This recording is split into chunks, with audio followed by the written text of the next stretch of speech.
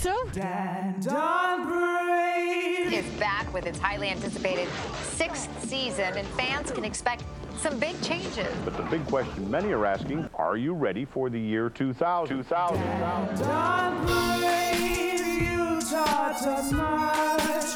You behave with a grandfather's touch. We podcast now in your name. Your ideas won't die in vain. Presenting Dan Dunbury.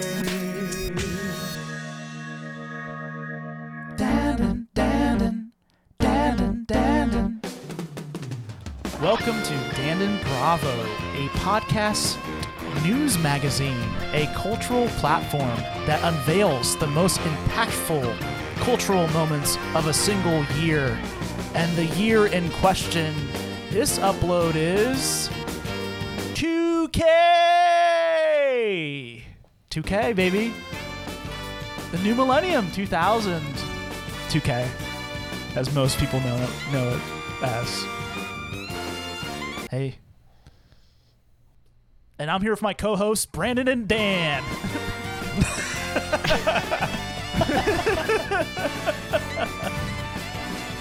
Breaking, this episode of the podcast behind the scenes is like breaking off like a new millennium, new decade, because you don't do it often, and No. It's been a long time since we've done this. So, Damn. it's a great analogy. It's like a Kit Kat bar. It's like a more, rare Kit Kat bar. The last time we recorded. Do you like your? What were you gonna say, Brandon? I was just saying you like your Kit Kat like medium rare. Is that what you're? Yeah, medium rare. I like my Kit Kat with a little bit of blood on it. Medium rare. So like, does that mean like they haven't put the chocolate on yet? Like it's it's just like what's underneath the Kit Kat? Is it pretzel? Wafer. It's wafer. Yeah. Yeah. Isn't it wafer? Mm-hmm. So yeah, so it's mostly wafer, less chocolate, because it's not like fully cooked. Or the way you could think about it is like the chocolate's on there, but it's like sopping wet. Like it's not. It's not dried. Yeah. Yeah. Or like the temperature you want it. Like some people like it frozen. So like maybe like rare is like cold, like Oh, true. from the freezer. Yeah. Okay. They're good when they're cold. Kit Kats. I guess if they were rare, they should be like a little bit melted, maybe. So they're like they're dripping. And then if they were well done, it'd be like frozen. Yeah, yeah. Oh, go that direct. Yeah. Yeah. I get what you're saying. Yeah. Uh-huh. Less drip. Less drip. Speaking of less drip, I got that gonorrhea taken care of. That's one of the things I did in the year 2000, which is bring it back to the year 2000. This is Dan and Bravo.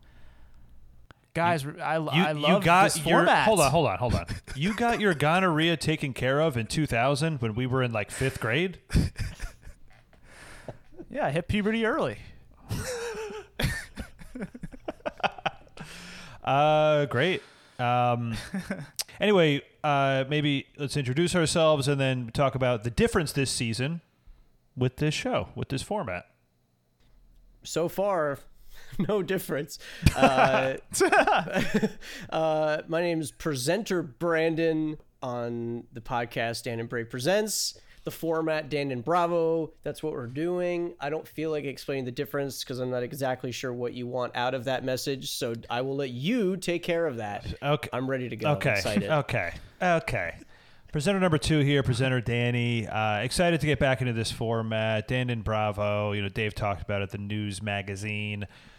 I'd like to also mention, think of I Love the 80s.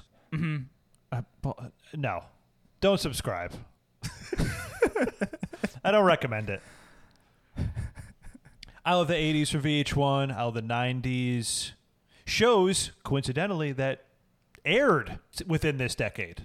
For sure. So that's like a little confusing. Think about it that way. But think about what those shows did they went back and they talked about all pop culture items within a decade. They went year by year per episode. That's what we're doing with Dan and Bravo. Right. We're in season 6. It's the 2000s decade, the aughts, right? 2000 to 2009. Premiere episode of this format within this season. We're covering 2000. The difference... What? Premiere Dave? episode of the season? Season 6? Kind of? Are we? I don't know. I think it's the premiere episode. I mean, Not Board Bills? usually Or is this first? usually Dan and Bravo comes before usually the it would music be thing. Bravo. It's okay. Then, But hey, you know, yeah, we're recording stuff out of order, so maybe there's like an intro episode where we explain the season. Sometimes we do that. right. But that might be just over video. Anyway, sure. Let's call this the premiere episode of season 6. Welcome. Yes, welcome. And the difference with this show this season is we're trying to do it a little shorter. Off to a bad start, as Brandon sort of pointed out. But we each cover individual segments of pop culture per year, and we're each going to remove a different section that we normally cover each year. It's not necessarily the same one each year, but one of the sections we normally do, we're not going to do just to cut it a little bit short. And Dave, I don't know if you want to just like list, maybe we will say individually what we each cover, and then we'll say what we're not doing. I don't know if we want to do that, but that's the deal. Yeah, we're giving this segment a little trim, a little haircut. Snip, snip, snip. And hair in the 2000s, it changed. So we're changing in the 2000s with our trim of this format. Dave Colon, presenter number 3, is me. I cover the intros of the pod. Welcome to Dan and Bravo, that type of thing. And I also cover art, clothing, apparel, fashion, politics, where are they now, and celebrity gossip and sex, and pleasure. So those are the topics I tend to gravitate and take hold of. But I do want to mention, this is a pop culture based format, but we are barring music typically. Like, we don't talk about the biggest songs of the year because we have a whole other format, which we're bringing back this season, the Board Bills, where we talk about the number 1 hits of like each year from the 2000s. So that's why we don't talk about music in depth for this format. This is like everything other than music, except for the like where are they nows, which is a little bit of music news. Yeah. So Nice. And Brandon, what do you cover usually? Typically, movies. That's kind of always a staple. Then things that fluctuate: food, technology, Broadway, books, maybe like once in a blue moon, people that died, people that lived. It's not people who were born that year. It's people that remained alive. Yeah. That year. Well, Yeah, or it's like just- they really lived. Here's some people that Yeah, they they really lived. lived. Yeah, they really lived. Yeah. In a way, that is what we're doing. We're talking about, Yeah. certainly individuals who had a big year, True. Yeah. If you want to catch our eye, you have to live. Yeah. Thank you so much for that, Brandon. And presenter Danny, I'm back.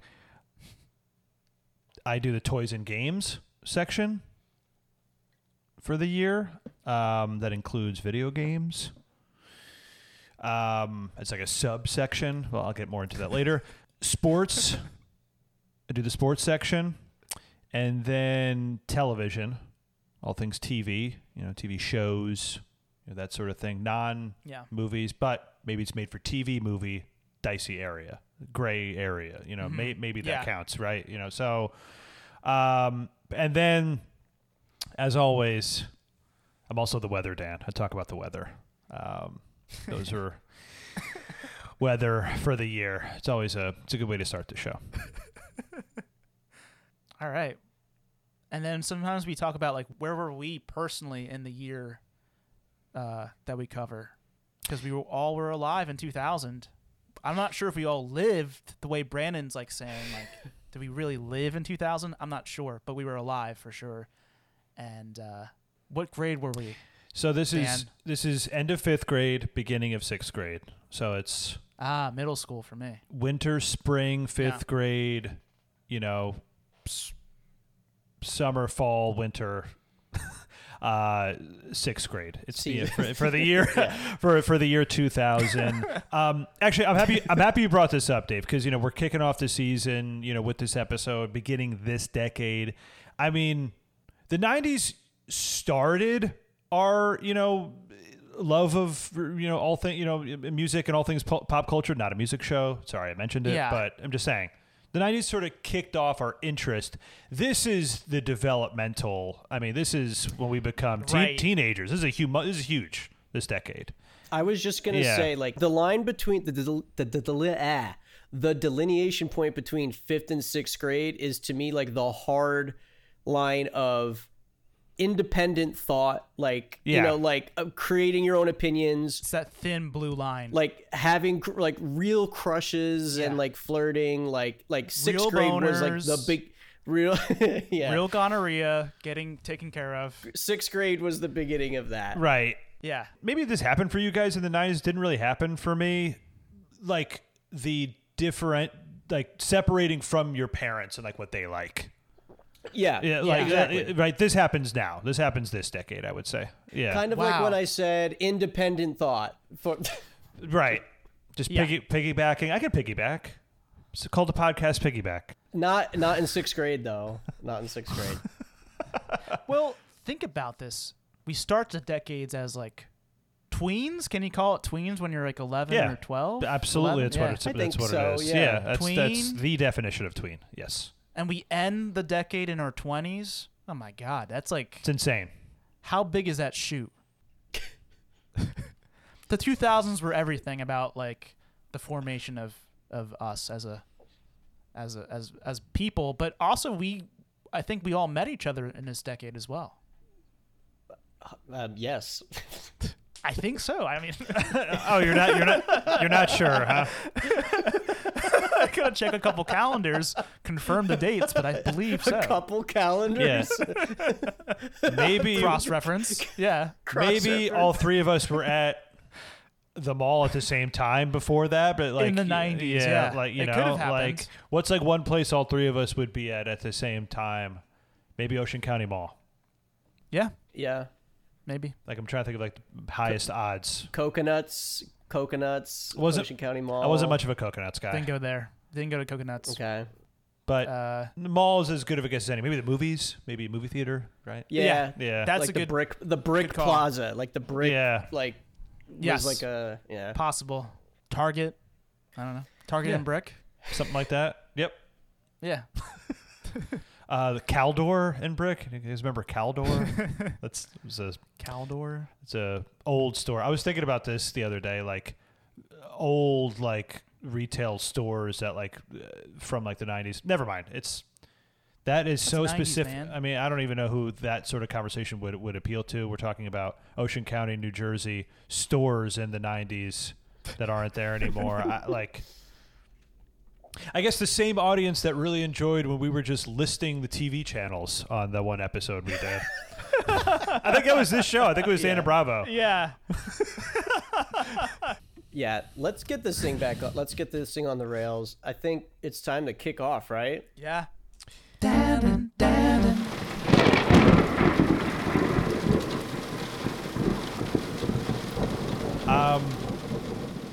am the weather, Dan, but I have some breaking news.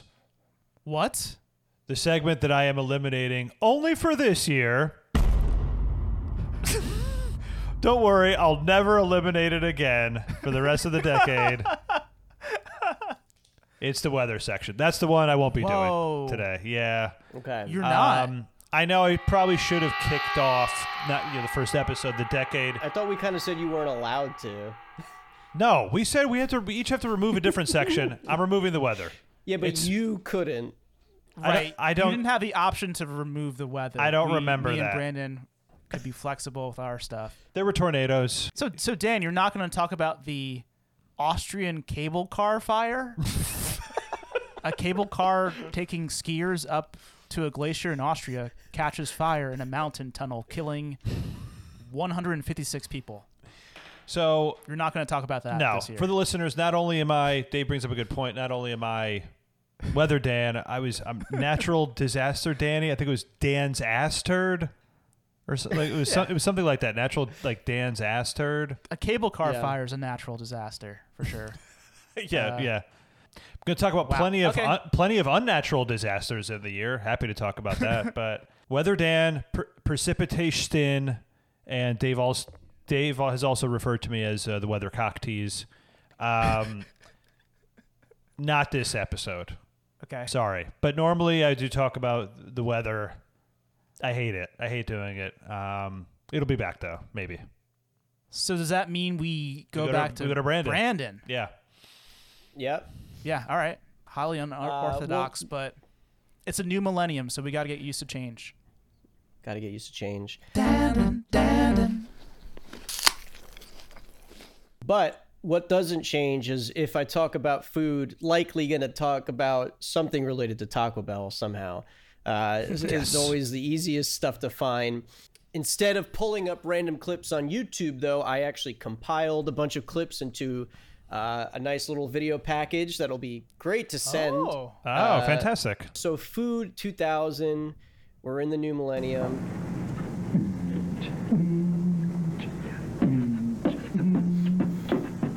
One table, 5 guys, 0 talent. My name is David. My friends call me G. One hungry young dog I be.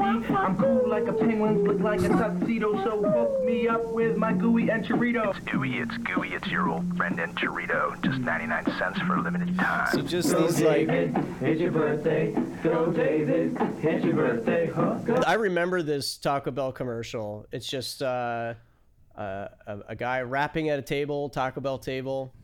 Right. With beatboxers. They were beatboxing. Beatboxing. Don't remember this one. No recollection. I remember no recollection at all. Well, I remember it well. Trying to get a glimpse of the time, which connects this to the next one, which I guess there was a lot going on in this. Okay.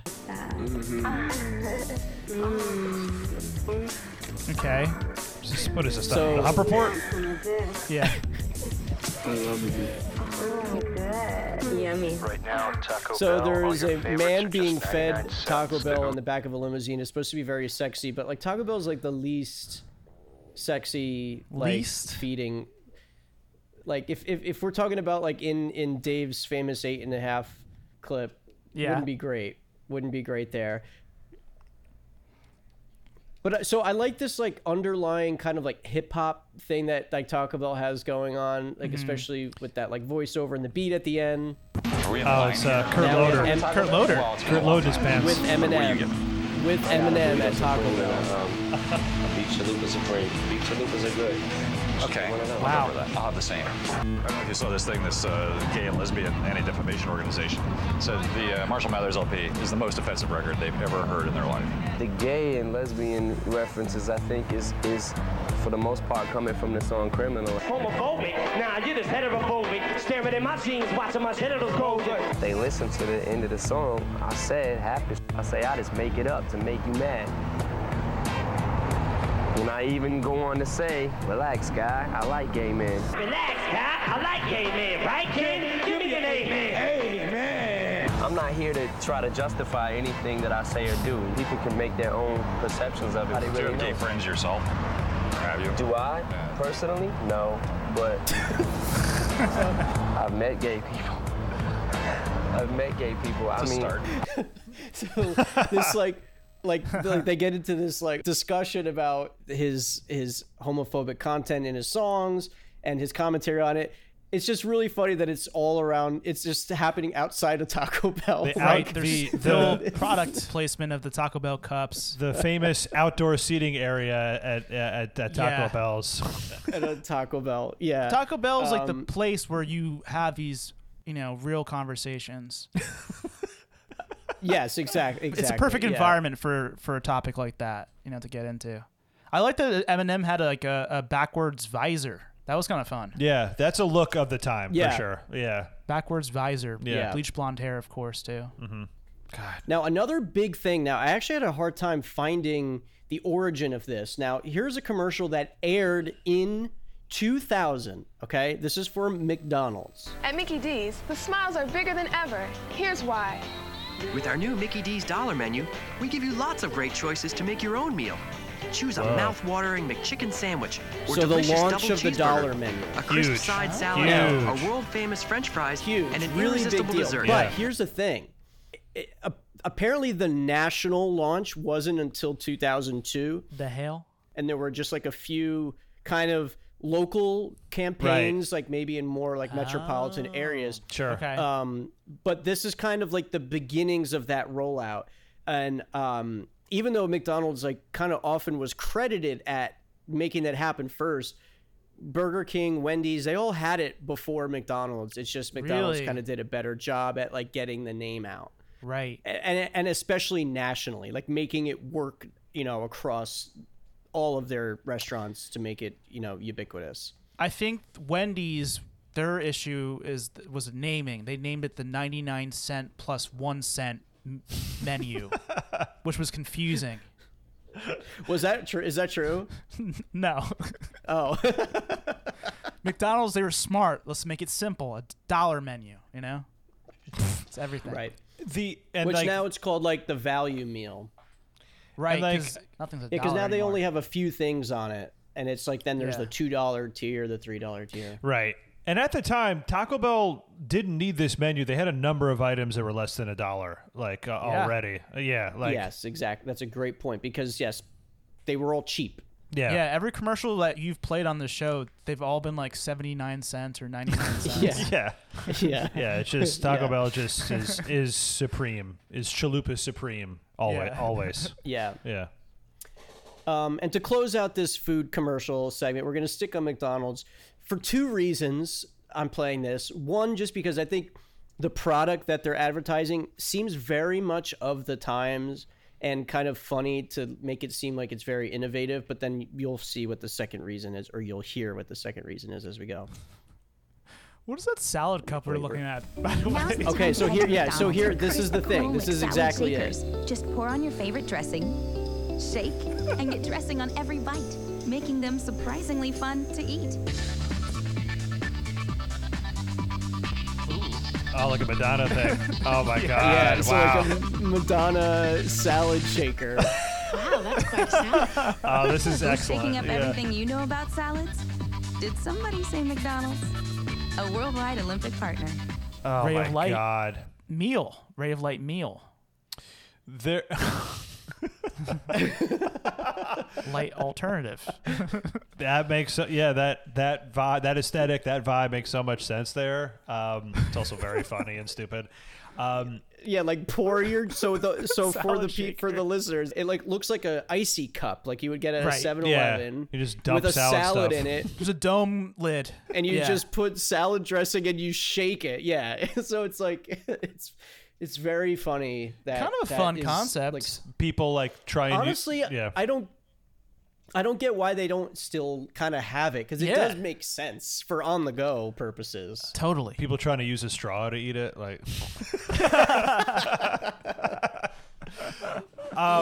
This reminds me of there was an SNL sketch at this time, one of the SNL commercials, where it might have been a few years after this, but it was like these guys in like I want to say in like a skate park, but it was a commercial for just like this product that was just like lettuce and mayo in a bag. And like that's what they were eating on the go. It reminded me, like this commercial reminded me very much of that. I forget. I think they were called like shredders or something, but it was just like shredded lettuce and like mayo mixed together. Like it was really funny.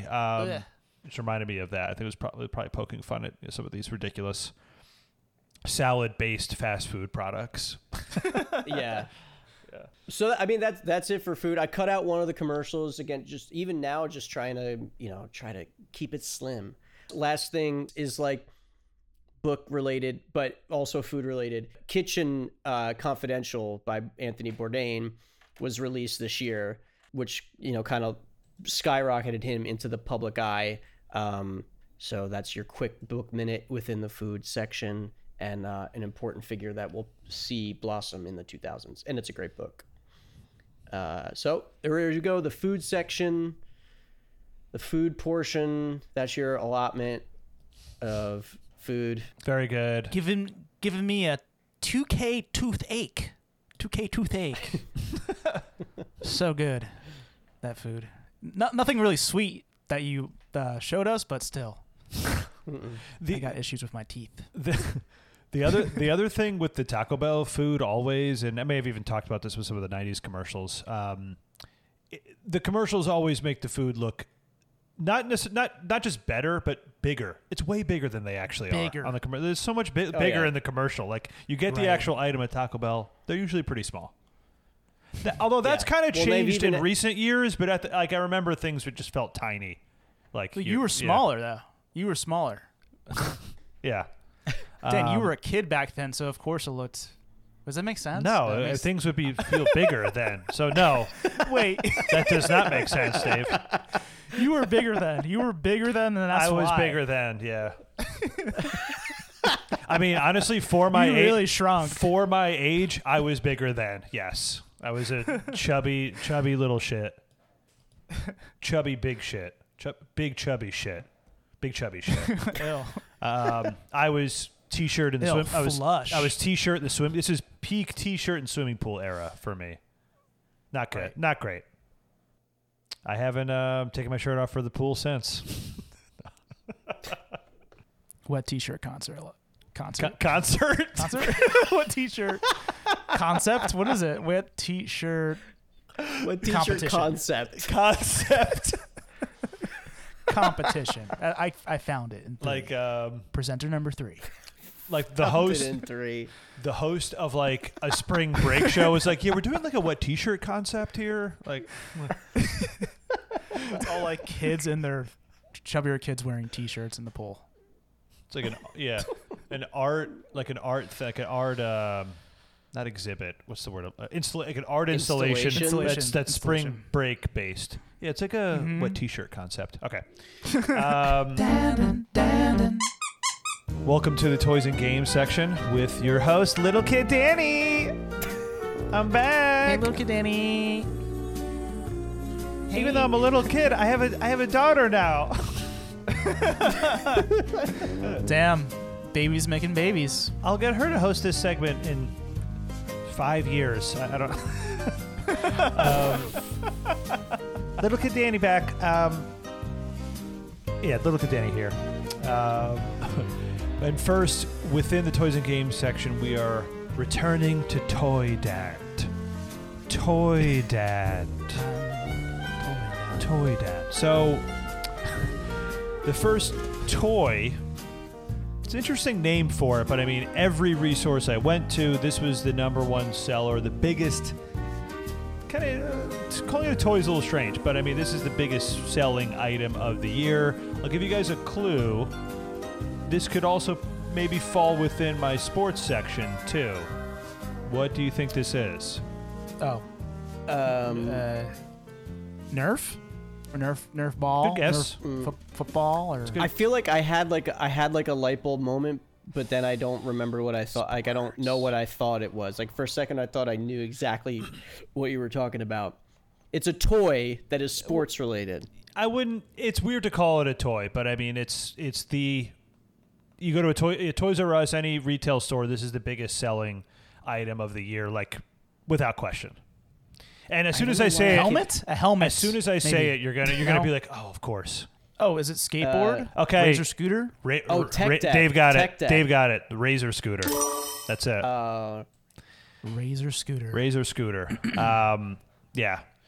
So we'll watch this commercial here for the Razor Wheel television commercial from 2000 from Sharper Image.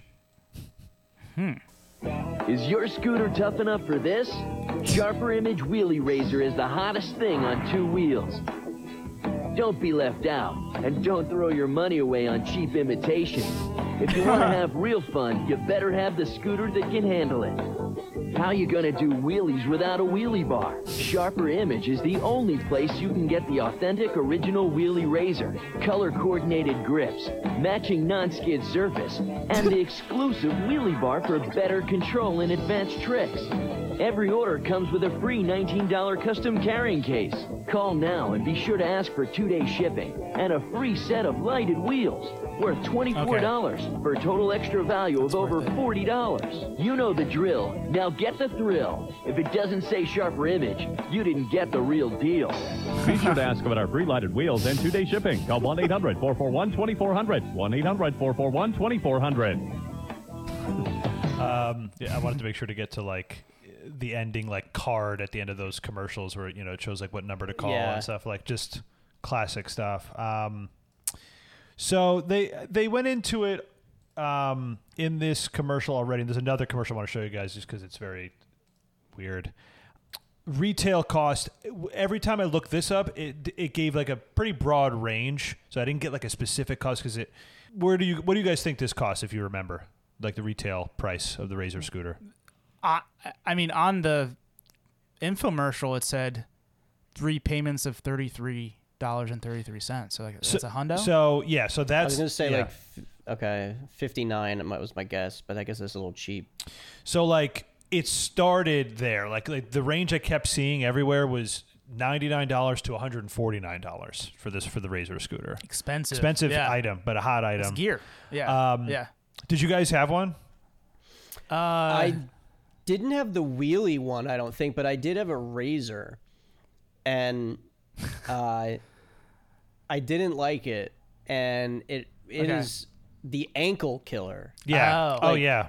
Like anytime I would try to do something, just takes out your ankles. It's like that's a bad pain. Like any trick you would try and do, like the thing where you would like try and swing it around and land back on it, the metal would just crush your ankle. Yeah, absolutely. Yeah. Chop at your ankle. Chopping. It sucked. I had one. I had a knockoff. You had one? I didn't have a Razor. What was yours? I don't remember the name of it, but I definitely got it like a couple years later, and it was just like a cheaper, not Razor. It was just like a... Throw that knockoff in the trash. Yeah. I think eventually I did. Yeah. You did have a Razor scooter? Oh, no, you eventually threw it in the trash. Okay. I did not have a Razor scooter, but as I said, I hit puberty early. I did have a razor. Just shaving razor. Chopping down that mustache. I'll bet that was fun for you, having like... I did have a mustache kind of early, around this time. I didn't shave until early. I don't know, 8th grade maybe. Yeah, it was like kind of an embarrassing thing. Like I remember being like being like, Mom, I need to shave, and she was like, No, it's too early. I would sometimes like wear a Band-Aid on my upper lip. I was embarrassed.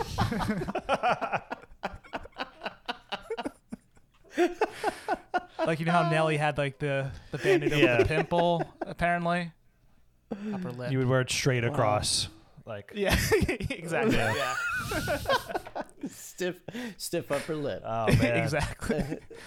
Oh yeah. That's a really brutal look. That's terrible. So funny. So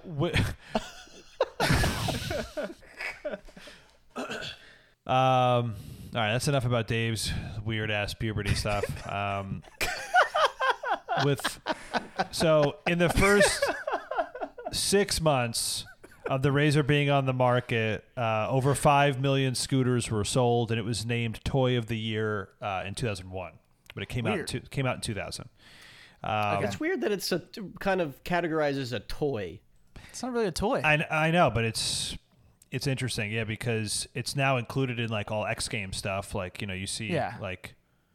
Well, I was just gonna say too. That's all. It's also had like a big resurgence now. Like it's more popular, and I think used probably to like it's in like what it was intended to now.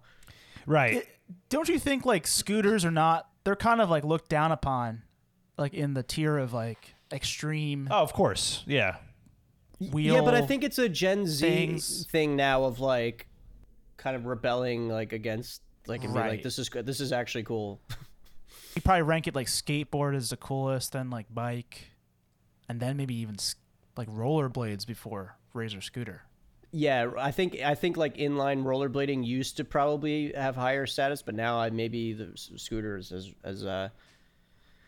risen above. Okay, Dan, go ahead.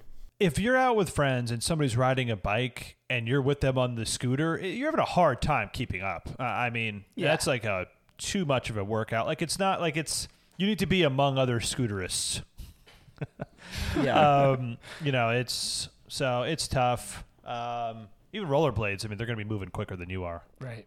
So, and there's this other Razor, it's called a Razor Samurai scooter commercial, also from the year 2000 that I found with the launch of the Razor. I want to play for you guys.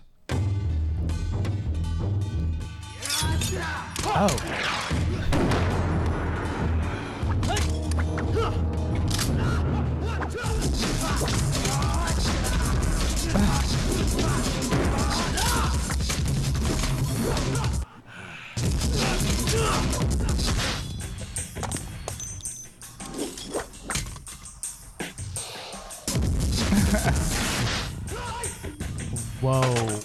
So Razor, choose your weapon, it said at the end. So that showed like it was playing like drum and bass music, but it showed two samurai fighting but using Razor scooter as their weapon. Like they were nunchucks or something. Right. Like just whipping them around. Yeah. Do they want you to do that with the scooter? It wasn't clear. Very Is that what the use is? It was a weird choice, I would say. But I want to show you guys that because what makes it samurai? What very makes dangerous? Like what makes that different than any other Razor scooter? Like why is it called Samurai? Well, no, the commercial is just called Samurai. I'm sorry. I don't know. Like it was just another commercial for the Razor scooter. Yeah, sorry. I thought sorry. it was like a samurai it was a product. like model. Yeah. No, I don't think so. No, I think it was just another commercial for it. Just a different angle. I think because the term razor maybe sounds like a sword, so like that's the idea. Right. Okay. I like it. So that's that. Okay, moving on. I always like to talk about the Happy Meal toy at McDonald's. What was the biggest one each year? Happy Meal toys always have felt like a big deal in my childhood and a lot of American children's childhood, maybe globally as well. Yeah. I heard that McDonald's is really big in France. According to my French friend, they said it's bigger in France than in America. Okay. So McD's. The big one. That's what I call it, McD's. Okay, good. Okay. McD's. The big Happy Meal toy in the year 2000 was the Emperor's New Groove toys. I have that here. These are what they kind of looked like. It's like all the characters from the Emperor's New Groove. So that was a big deal this year. They really adopted the shitty animation style for the the toys. Like have that weird shape. Is it shitty? That the movie did. Wait. Why wouldn't they? Why wouldn't they make them look like the characters? Yeah, what? Oh wow, they really made them look like the characters. Oh man, they really did it, huh? They really did their jobs, I guess, huh? Now, Dan, I wonder if Brandon feels like a little slighted because this is quasi food related, and this is quasi movie related. So it's the 11th the 11th time we've done this this format. You're bringing this up now. The hubris of you Danny always walk a little too overstepping. dangerously close for my liking, Dan. I would prefer you just show the picture. Don't say the name of the what the toy comes from. Don't refer to it. Don't say what restaurant it's from. Thank you. You got it. Great. Okay. Do you guys like Emperor's New Groove, by the way? And do you ever get that toy? It's one of the least familiar I am with like the animated like Disney from that era. I think I only saw it once. I don't really remember much. Me too. Yeah. Only one time. I just Never remember seen the it. big guy and the little guy and It's then the old lady. David Spade, right? is the Emperor? No, it's like the who turns into the Emperor turns into what is it, like a goat or something? A llama or something. Yeah. A llama. Yeah. Yeah. I think I was out on like Disney movies with Tarzan, and I think Tarzan was like the one I was like, I'm beyond this. I'm beyond Disney cartoons. Yeah. Right. Pixar's popping off.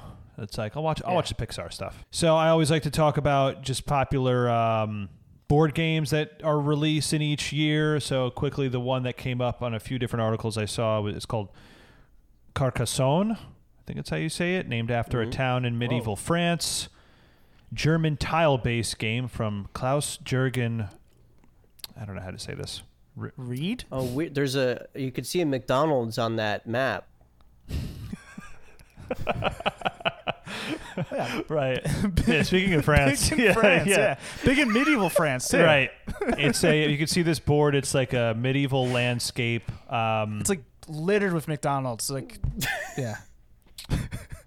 So the terrain, the tiles are placed until the last one has been laid by completing cities, roads, and fields. Players earn points. The player with the most points is the winner. Honestly, it looks pretty boring. It's like, they're going to love this board game about a town in medieval France. I don't know. But yeah, this was like... It would be cool if this were the tiles of your bathroom floor, though. It's tile-based. That would be sick. Yeah. Ooh.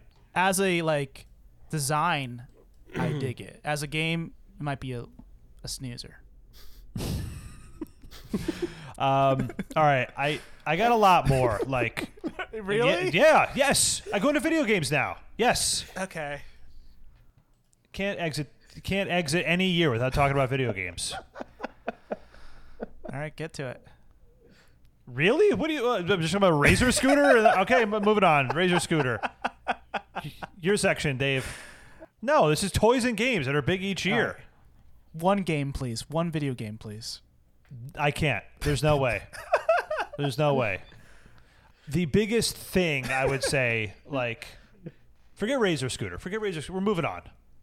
Okay. We're exiting Toy Dand. I don't know if I'm going to go back to Toy Dand. We'll see. We're moving on. The biggest thing for kids to release in the year 2000, it's PlayStation 2. Let's not kid ourselves. It's PlayStation 2. That comes out in 2000. Whoa. In Japan, though. I don't know. Because the ads start in 2000. I think so. No, I think US it gets released. Like a respectful presenter, the biggest thing in my technology research was the PlayStation 2, and I said, I'm not even going to touch that. Oh, because it's really a game thing. Thank you so much, Brandon. Sorry. Maybe it was end of 2000. It was end of 2000. Okay, so I wanted to play this. I was really hoping to get a gotcha moment there. Sorry about that. I know. Yeah, but even if it was released in Japan, I talk about that every year. Also, I always talk about big games that it was Japan first. I talk about that every year. So nice try, Dave. You're right. You don't even deserve this when I'm about to play. You don't deserve this. I thought of you. And Brandon, but I thought of you with what I'm about to play. Yeah, this is a commercial for the PlayStation 2, directed by David Lynch. Whoa, okay. Yeah, it's sick. It's very weird. Playing it now.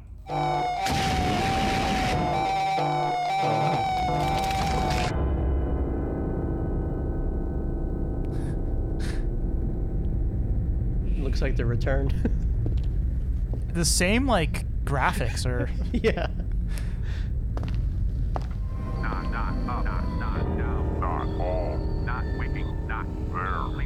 Where are we? Wow. Oh, his head comes off.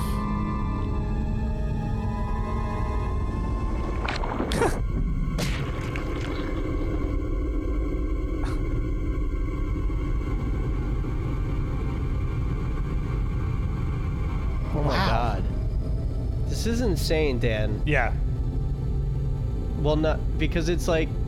Welcome to the third place. Welcome to the third place. Ooh. Yeah.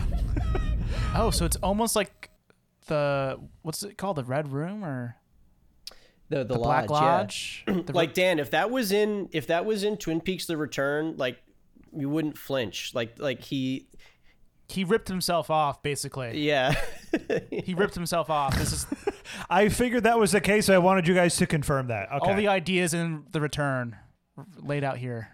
Love it. So it was like a human with like a duck head at the end says, "This is the third space," and then it says PS2 like logo at the end of it.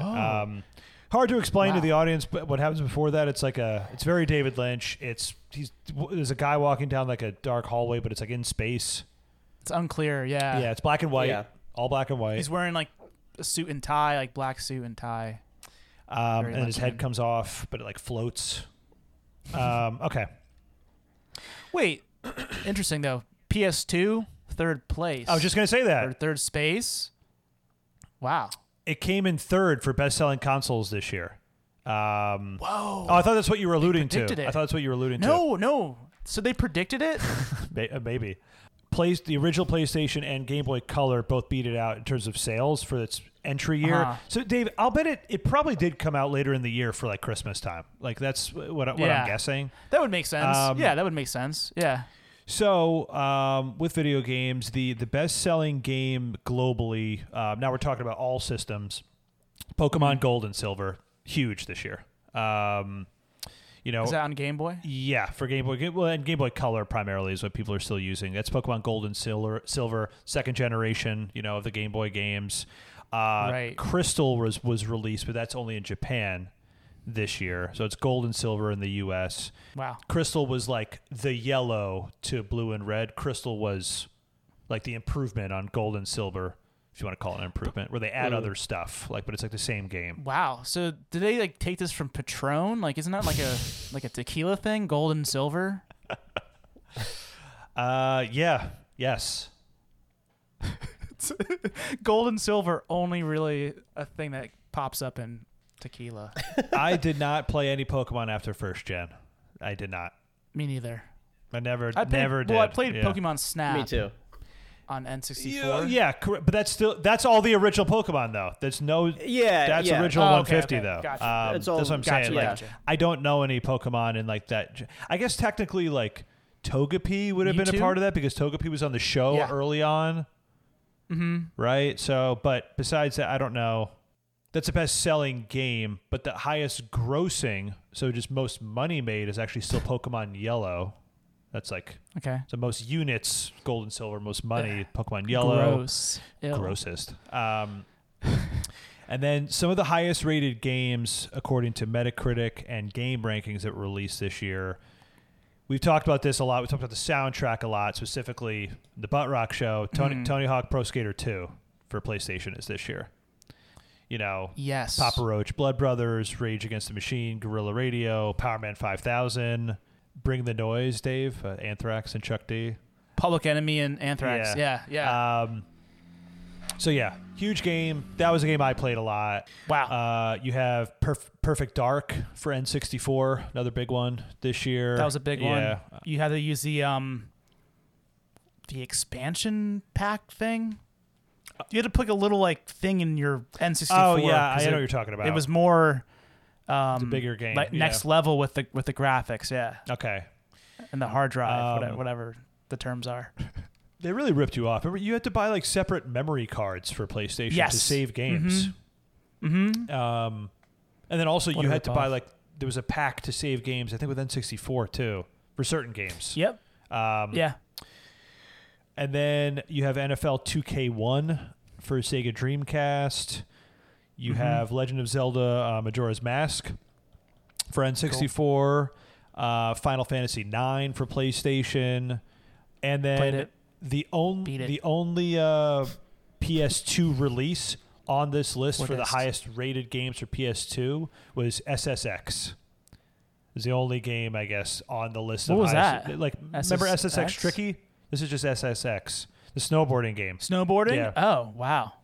And then also like Paper Mario 64. Paper Mario for N64 is this year high rated game. Yeah. So yeah. And then one other notable release I wanted to mention wasn't on the highest rated list, but still notable release for sure is The Sims. For PC. Oh, I love The Sims. Yeah. So this is a commercial for the original Sims in 2000. Lovable, unpredictable, programmable. It's The Sims. Hey there, sport. What's all the racket? It's fusion, Daddy. The key to a cleaner burning fuel resides in this... You're a moron. You know that, right? When you create the characters and design the surroundings, anything's a possibility. The Sims. It's a new game every day. Rated T for Teen. It's kind of a funny commercial. Yeah. They did a like a 1960s or 50s like sitcom style, Right. but then there's like a looks like WandaVision style. Yeah, it'd be like an 80s rocker in the commercial, and then they bleep out a curse that the kid says, where he's like they censor him saying you're a fucking idiot, and they censor it.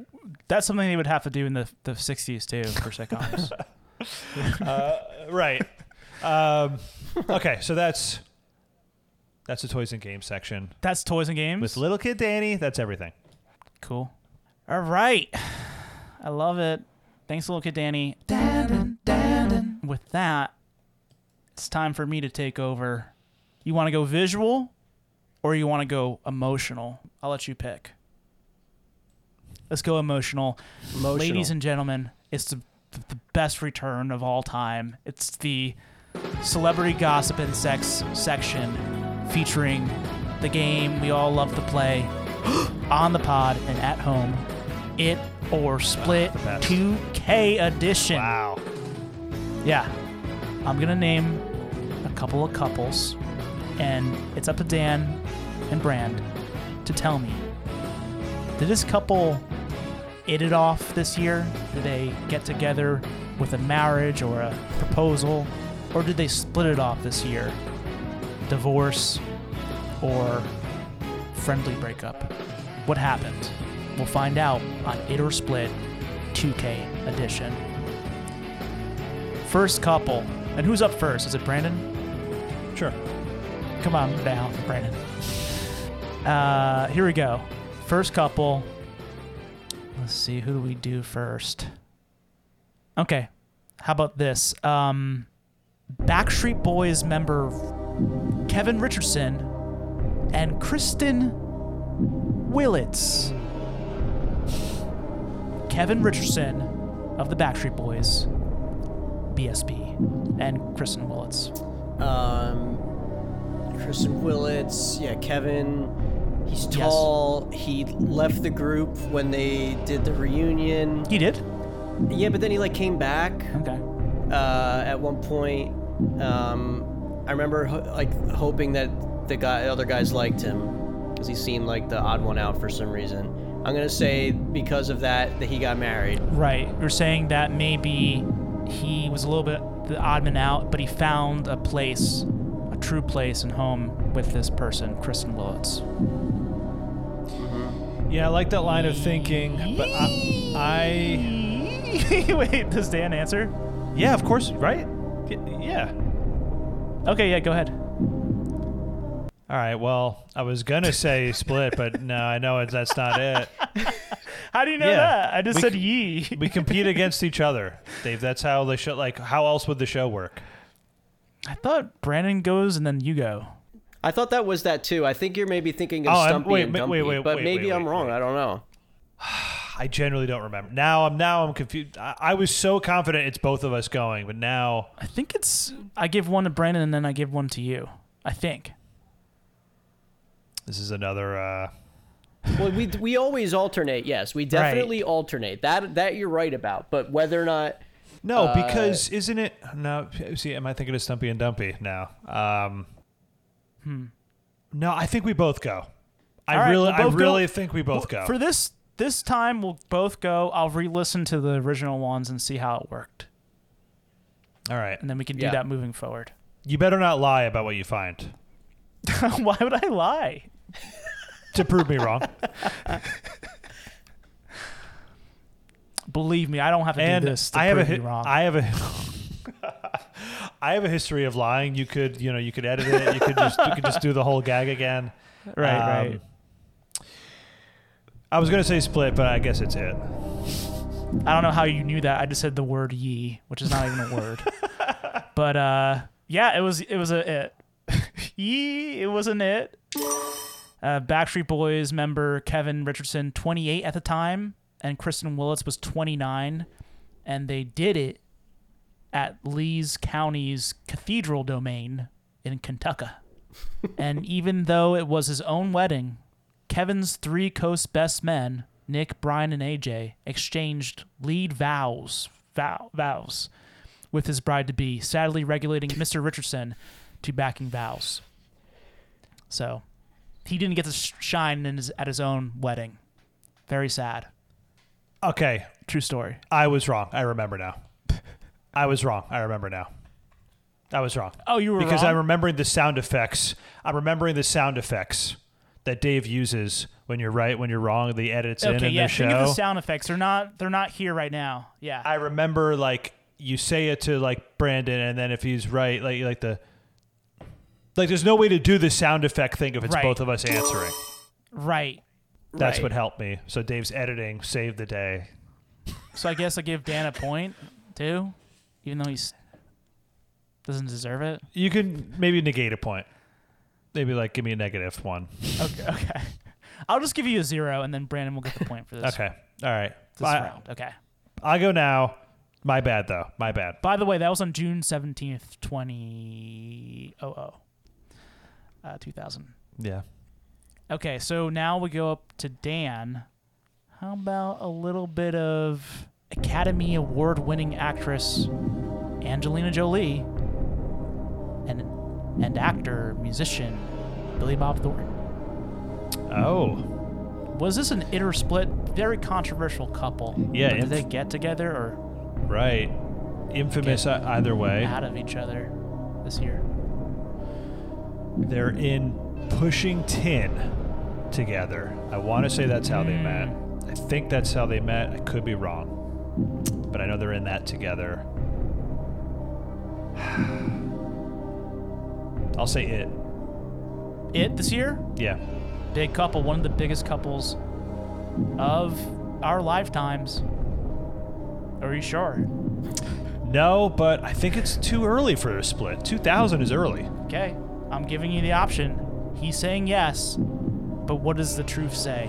The truth says it wasn't it. Yeah, nice. She was 24, he was 44, and it all went down at the little church of the West Wedding Chapel in Las Vegas, Nevada.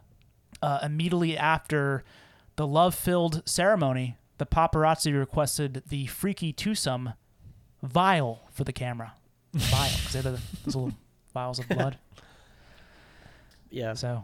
Yeah, because she was with Johnny Lee Miller before that, like, and they were in like Hackers. I think she was together. with her brother before that, though, right? Oh yeah.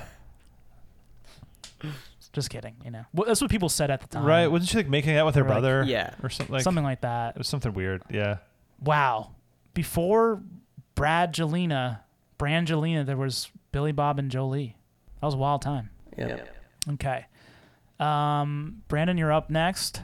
I know you like this celebrity, so I wonder if you know about their love life. Let's see. Cusack? No. Okay. Close, though. Olympic figure skater Christy Yamaguchi and Carolina Hurricanes ice hockey player Brett Hedican. I like these people. Yeah, what? Don't you like Yamaguchi? I mean, no. Like, I mean, I don't Okay. dislike her, but like, I don't have like an affinity for her. What are you pulling this from? I feel like I've heard him say Yamaguchi a lot on this program. Maybe he's just aware of who she is, and I thought that was a... Yes, I'm aware of. Yeah. Okay. I think she did come up on the show in some capacity. I don't remember why. The Olympics, but I do. I think, right? Winter Olympics. At one point. Yeah, something like that. Yeah. Yamaguchi and Carolina, whatever that team was. Hurricanes. And what was it? Brett Hedican? Higgin? Yeah, that one. Hedican? Heineken? Yeah, Heineken. I guess I don't know. Yamaguchi was like after the like Michelle Kwan and Tara Lipinski. So I'm going to say maybe she split because she was too busy. Right. I don't know. You think this might be like her career era, and it was hard to keep a relationship together while she's like soaring. Yeah. In her career. Well, I like that idea. Sadly, it was not the case. Sadly, they got married that year. July 8th of that year. She was 28. He was 29. Older man. And it happened at the Mauna Lani Resort in Kona, Hawaii. And I think deciding to fulfill their nuptials among the Hawaii's famous volcanoes was a great way for the two respective rink frequenters to really break the ice. You know? Get in a hot climate. They're always in ice cold climates, you know, for their jobs. So it was probably great to get away. Could we get bigger celebs for this game, Dave? Christina Yamaguchi was a household name. I want bigger celebs. Yeah. I don't like it.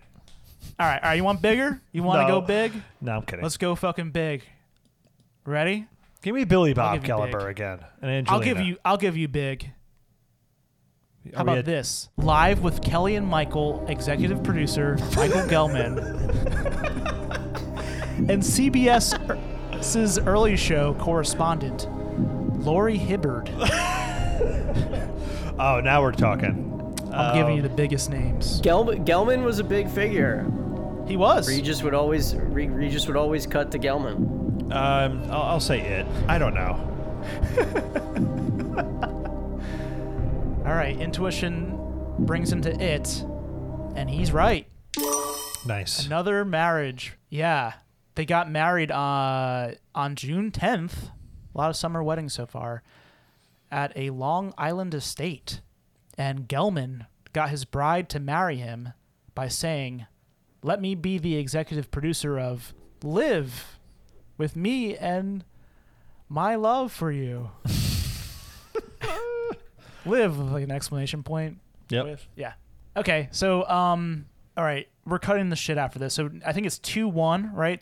Brandon has 1. Yeah. Dan has 2. Let's get the big names out there. Titanic producer director James Cameron. Wow. And actress Susie Amos. Oh. You want big? I'm giving you the biggest fucking name in 2000 right now. I don't even know about director. this one.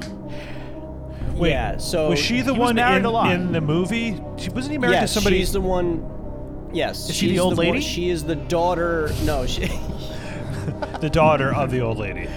The daughter, yes. Yeah. Or the granddaughter? The granddaughter, maybe? Might be granddaughter. Might be granddaughter. Yeah. In the present time, who like interacts with Bill Paxton. Bill Paxton. Yeah, and like the Bruce Valanche looking guy. Right. Yes. The big fat guy. Yeah. I mean, I'm gonna be like really confused if it's not it, because they're pretty sure they're still together, because he left. I think I don't remember if there was someone before Linda Hamilton, but then he kind of segued from Linda Hamilton to Catherine Bigelow, and then after Catherine Bigelow, it was maybe I'm getting the order of those two wrong, but then it was Susie Amos, and then he left her for The Ocean. Yeah. But I'm pretty for sure we're IMAX, still together. Yeah. It? Yeah. Okay. You're right. It wasn't it. Another marriage was Cameron was 45. Susie Amos was 38. It went down in Malibu. And the Titanic director's guests enjoyed hitting the iceberg lettuce. Served as the only hors d'oeuvre during the cocktail portion of the wedding. So, fun little fact. That's not true. So where are we at now? 2-2? 2-2? Tied. Yep. What about Dave? What about when they asked James Cameron how could he possibly afford this wedding? He said, "Oh, I maxed out my credit cards." What do you think about that? What do you think about that? Could that be in your I like segment? that. Could be. That's something that would be in your segment. Yeah. I think something like that. It would be in my segment. Yeah, Yeah. it would be in my segment. Good. Dan, you can take the lead here with this important coupling or decoupling. Let's ride. Okay. Actress Demi Moore and actor Bruce Willis. Oh man. Gotta be split. Gotta be. I don't know about that. Unless there's like a got back together, or, you know, like broke up already and then got back. Could be a trick there. No, I'm gonna say split. Split. All right. Are you sure? No. Okay. Never well, you're sure. right. Okay. You're right. You're sure. She was 37 at the time. He was 45. And due to irreconcilable differences, after 13 years of marriage, they had to say no more. The striptease star channeled her inner stripper when she removed Willis from her life like he was a sexy article of clothing. October 18th, divorce. Wow. All right. So Dan's now in the lead, but Brandon, you can tie it all up here with his final one I got here. Okay. And this might be the biggest name of all 2000. Wrestler Stone Cold Steve Austin and WWF at the time diva Deborah Marshall. I believe she was Miss Deborah. It. 2000. It? He stunned her with a ring. She pinned him down. Pinned him down at the little white chapel. She did. It's a tie game, and it's going to end that way. He was 35. She was 40. September 13th. End of summer wedding. And for guests, the revelation that Steve was such a warm and welcoming wedding host was the biggest stone cold stunner Austin ever pulled off. Nice. All right. That's it for Celebrity It or Split. It was a tie game. We love that in sports. That's always fun to see. Yeah, we're big ended- soccer fans here. Yeah. Ended in a tie. Hey, tie the knot. We like ties here. So, or True. ties you would wear at a, Yeah. a formal event, like a wedding or a divorce proceeding. So, we love this type of shit on this segment. I'm gonna kick it on over to my boy Brandon. With his But I gotta pee. But I gotta pee. I was gonna fill my water when Brandon was going to pee. So Dan, you take it over. Talk about what life was like in 2000.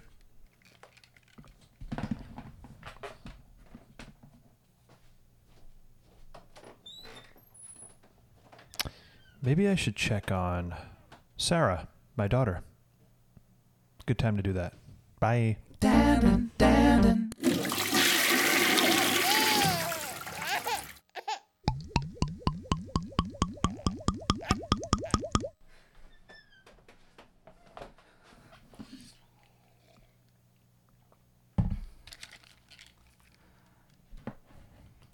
All right. Oh, Dan's missing. Lost. Dan. You good, Dan? Yeah. All right. We're gonna go to the movies. So 2000. Movies are always tough depending on what we talk about, because if you go Oscars, it's a little bit more 99 centric just because of the way that Oscars work. We do the box office, but it's a really important, 99 is one of the most, we talked about it, like how many giant movies came out in that year, but 2000 is really no different in terms of influence, and we'll talk about the influence in a second, but just to kind of paint the landscape just a little bit here. Anybody want to guess what the number one picture of the year 2000 was? It's about grossing. Yes, this is box office. Top 5 grossest films. Gladiator? I know. I have an idea for one. Gladiator. No. Okay, Gladiator is number 2 in terms of Number grossing. 2. So great guess. 2000.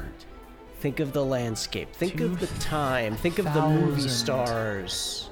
I think it's too early. Too early for Lord of the Rings, I think. What? Too early for What Lord of the dreams Rings. may come? No, I think maybe even actually a year late for that, and I don't think that did well. Maybe like No. Okay. like Toy Story 2 or like That's 99. Oh. 2000. Oh, is there a Bugs Life? No, it's too late. That happened already. Okay, so in the top 5, Meet the Parents? Meet the Parents? Meet the Parents is number 7. Good guess. Successful movie. Okay. In Good the guess, top good guess. 5, two of the biggest movie stars, and they share a name. Oh wait, Tom and Tom. Castaway. Tom and Tom. And Tom. Castaway. Tom and Tom. Castaway is number 3. Mission Impossible 2? Mission Impossible 2, number 1. Oh. 1? Wow, 2 is 1. Still haven't seen that one. Have never seen 2. Wow. There's some good stuff in it, but it's the worst one. MI2, number 1. 2, Gladiator. 3, Castaway. Number 4, a man who likes his women's body parts with baking ingredients. What women want? Yes. Sugar tits. Old sugar tits, Mel Gibson. Dr. T and the Woman. Let me think. No, you were right. What are you talking about? Oh, that's right. Yeah, well, women won. Well, I was right. I was just Number said 4? you got it. Yeah, that was a very Wow. successful movie. Yes. Dang, I was just Helen Hunt. riffing. Good riff. Helen Okay, Hunt. Yep. What was number 5? You're not gonna get it. It's like it's animated, but it was like the next step in evolution of animation. What they were trying to do. Like Is chicken, it Disney? chicken, Is it Disney? like Chicken Chicken Little, Run. Chicken Run. Chicken Run? It's Disney, but no, opposite direction in terms of animation. Atlantis? Like think like realism. No. Atlantis is a pretty good guess. Yeah. It did come out Emperor's this year, I New think. Groove. We that was this year, though. Johnny Quest, like that show that looked like 3D. Remember that? No. Dinosaur. Dinosaur. Yes. Oh that is yeah. it. Yes. I saw that in theaters. Yeah. I saw that in theaters. Yeah. Dinosaur. Yeah. Dinosaur. So yeah, that's the theme song for that so movie. Yeah. Dinosaur. the biggest. They should have used that. Yeah. They should have pre-written that. So actually the most like bankable star, and just because of what was in the box office the year before and carrying over, Bruce Willis was actually kind of the highest grossing star of the year. Wow. Especially because of like Sixth Sense and The Kid. Armageddon still carried over from 2 years prior, like from 99 and like all this stuff. So like he's hot off his divorce too. Hot off his divorce. Needed it. He's gonna need that now. bank. Yeah. So again, that's like kind of the landscape. Now there are so many great movies from the year. I wrote down like so many. I had seen a good amount of them. There was a lot that I was like, I need to check this off my list because I had never gone back and seen them. And out of all of the ones, some of them prestigious films that I've never seen, some of them really good classics. But last night I said, I'm going to watch Bring It On because I never watched it before. And so that was my selection from the year 2000. Never watched it to before. watch. I had never seen it before. I was like, you know what? I actually weirdly feel this is the most important one for me to watch. And I'm glad I did. It's aside for some hilarious. Gabrielle Union. Yeah. Great movie. Yeah. Elijah Dushku. Aside from some like, tasteless jokes, especially gay jokes. Wow. It's good. It's good. Directed by Ant-Man director Peyton Reed. He's actually makes a cameo in it. And before I get to the final little topic we're going to talk about, I just wanted to give my personal top 10. If the Oscars were, the format it is now, where you can have 10 movies and I'm the one nominating Best them. Picture. Yeah. For Best Picture. So I'm going to start with the ones that they got right, because the top 5, the nominations for Best Picture were Gladiator, Chocolat, Crouching Tiger, Hidden Dragon, and then the Soderbergh double, Aaron Brockovich and Traffic, both nominated for Best Picture in the same year. Wow. Gladiator won, but not in my top 10. DreamWorks. My top 10 is DreamWorks. Sorry. Just read the book, so yeah. Yi. Yes, Yi, directed by Edward Yang, great movie. In the Mood for Love, Wong Kar-wai. Classic. Beau Travail, Claire Denis.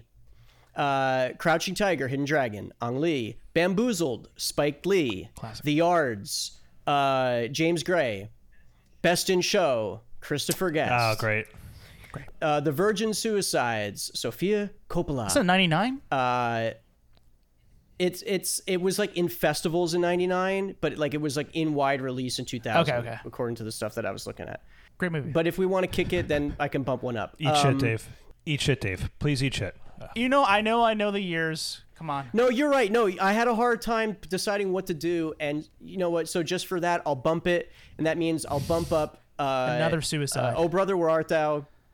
Oh Brother, Where Art Thou? Coen Brothers, Love and Basketball, Gene and Prince Brightfoot. I love My that. dad's movie. favorite movie. Oh Brother, Where Art Thou? And then the honorary mention, which probably should be in my top 10, but the best paperwork movie of the year is Aaron Brockovich, which I didn't see until like 6 months ago, and nobody ever told me how much goddamn paperwork was in that movie. That movie's good. Yeah. It's one of the Parents love that all-time one, greats. too. You know what? It's a great movie. What was your? But the final thing. Sorry. No, what was Go your ahead. number one of the year? You threw a bunch of movies out there. Sorry. Oh, they're not ranked in. They were not in like order. top 1 to 10. Just top 10. That was just my top 10. Understood. Yeah. But yeah, like those first three that I said, Yi, In the Mood for Love, Beau Travail, those are like the foreign, like ones that now are kind of looked at as the best of that time, but back then wouldn't have as much appeal at, like now with like, Parasite and some of the other movies that have broken through. So those are the ones that would have happened to now. But the biggest thing that the seed was planted here, and it's interesting that it has two avenues, X-Men and Unbreakable were this year. And it's the beginning of the true superhero landscape. And you have it in two directions. You have X-Men, going the traditional franchise way, even though I think that they kind of set themselves up for failure because they made such a point to not use the costumes because they thought it would look stupid on screen.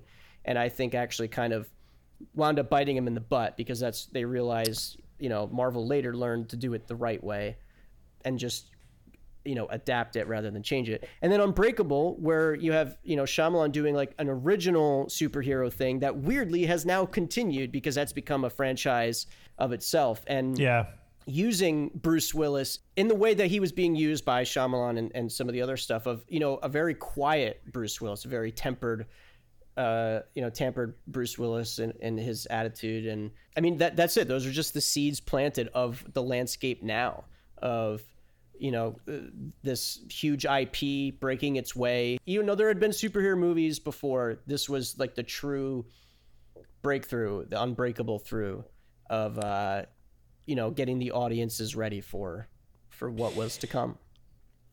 Totally. Yeah, this decade, and it happens as soon as I think either next year or 2002. I mean, it's just record-breaking movie after record-breaking movie after like it's just like many humongous movies this decade, global box office. So I'm excited to get there, talk about it. But yeah, nice trip down memory lane. Of all the ones you said, I'm trying to think of what was my favorite. I do really like Gladiator. I really like that movie. I think it's cool. I love Castaway. I'm a sucker for Castaway. Yeah. What's the interesting thing is there are so many movies that I could go like 60 movies deep of stuff that you'd be like, I know every single one of those movies. And it's like, it's a mixture of ambitious stuff that people weren't ready for, those middle movies that like nobody makes anymore, and like big failures like Battlefield Earth was this year. Like Rocky and Bullwinkle, like, you know what I mean? Like just so many like big swings, big directors doing stuff, but not, and also like the beginning of a lot stuff. Was Cats versus Dogs this year? I forget. No, it's 2001. I'm sorry. Maybe I spoiled that. That's 2001. I'm sorry. Oof. Big spoil.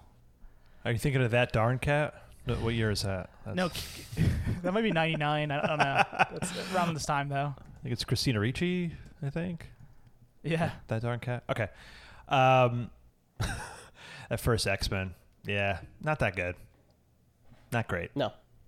Good casting though. What, X-Men or? Yeah, I mean, Hugh Jackman looks exactly like Wolverine. Let's be honest. He always looked like Wolverine. Solid casting all around. Patrick, way too tall though. He's supposed to be like 5'1". They also they messed up with the character choices. Like, Wolverine, right. great, Storm, Cyclops, but like Kelsey Grammer should have. That's the third one. That wasn't until 3. Okay. Yeah. Like, you should have had Beast early on. Should have had Gambit from the get go. Like, they messed up. But maybe Love it's Gambit. too much to put in one movie. But they had stupid ass characters instead. Like the Toad. Or remember that Toad thing? Mm-hmm. Yeah, but he's like an original like villain. Like that's like they were doing some of the original ones. That's why. Dumbass shit. Frog and Toad. I didn't know Frog and Toad are from X-Men. That's really cool. Yep. All right. Good. So we're moving on. On to Danny's sports section. So turn to the sports section, but not with Danny, with Jacques H. It's me, Jacques H. I'm back. Jacques, let me guess. Razor Scooter, #1 story. We were talking about the Razor Scooter again. No more Razor. Jacques H. Jacques H. So, what is your favorite McDonald's in France as a French, as a Frenchman? I don't eat that shit with the salad in the cup. What the fuck are we doing with the salad? All right, that's it. Can't do that anymore. Can't hold it. All right, so let's highlight some big stuff in sports. This will be it should be a shorter segment. Maybe it'll open up some conversations. So let's start with some really positive news. On January 31st, Ray Lewis, linebacker on the Baltimore Ravens, was involved in a bar fight and was indicted on charges of murder for a stabbing death at this bar. This was a huge story. I remember this. I kind of remember this too. Yeah, wow. He was indicted for murdering somebody in this bar fight. He was eventually acquitted of all charges, but this story is sort of like an infamous thing where a lot of people believe he just straight up got away with murdering someone. Yeah, I wanted to. At least that's the only thing he got away with. Are you thinking of Ray Rice? Oh, I was honestly thinking about Ray Rice when you said that. You think about that's the elevator Ray Rice, right? Okay, yeah, different guy. Different Ray. Yeah. This is Ray Lewis. Different Ray. I heard, my bad. Ray Lewis is from the Ravens? Yeah, Baltimore linebacker on the Baltimore Ravens, yep. This story is kind of like Edgar Allan Poe-esque. There's a murder involved. There's a mystery. So he's just like really like leaning into the Ravens like. Ray Rice was also on the Ravens, Brandon. I was gonna say that's why I had that like. Okay, they both Rays on the Ravens. Ravens, wow. Ravens. Really putting the Ray in Ray. Yeah. So I wanted to make sure to kick off the sports section with that story. Kick off. Hey, so there's that. Tiger Woods, early days of his total dominance of golf. This is a humongous Tiger Woods year. He won his first U.S. Open, and he won the PGA Championship to become the first ever in the last 4 decades at this time to win 3 majors in a calendar year. He was the Associated Press Male Athlete of the Year. So this is big Tiger year, humongous year. This is also then about the same time that he was succeeding in karate. Right, correct. Yeah. Oh, sorry. I was thinking of Tiger Schulman. I got the Tigers confused. My bad. Okay. Oh, you got Tigers confused. Dang. Okay, sorry. Tiger Schulman. Is that a regional? Is that a national chain? Tiger Schulman. Do people know what that is? I think it's a regional chain, like Northeast. Tiger Schulman. All right. Tennis. Pete Sampras won Wimbledon this year for the 7th straight time. 7 Wimbledons in a row. So at the time, he was the only player to have done that ever. Roger Federer eventually does it in 2012, but at this time, Pete Sampras, big deal. That was big in tennis. Is the streak still 7? I don't know. Federer got to 7 in 2012. I don't know if Federer. what happened after that, to be honest with you. Okay. As far as I got, that story. Michael Schumacher, he's in auto racing. I don't know specifically which racing, like if it's F1, or if it's IndyCar, NASCAR, or if it's NASCAR. I don't know, but he's a big name in auto racing. Boxcar. Not my area of expertise. He was the highest paid athlete of the year for 2000.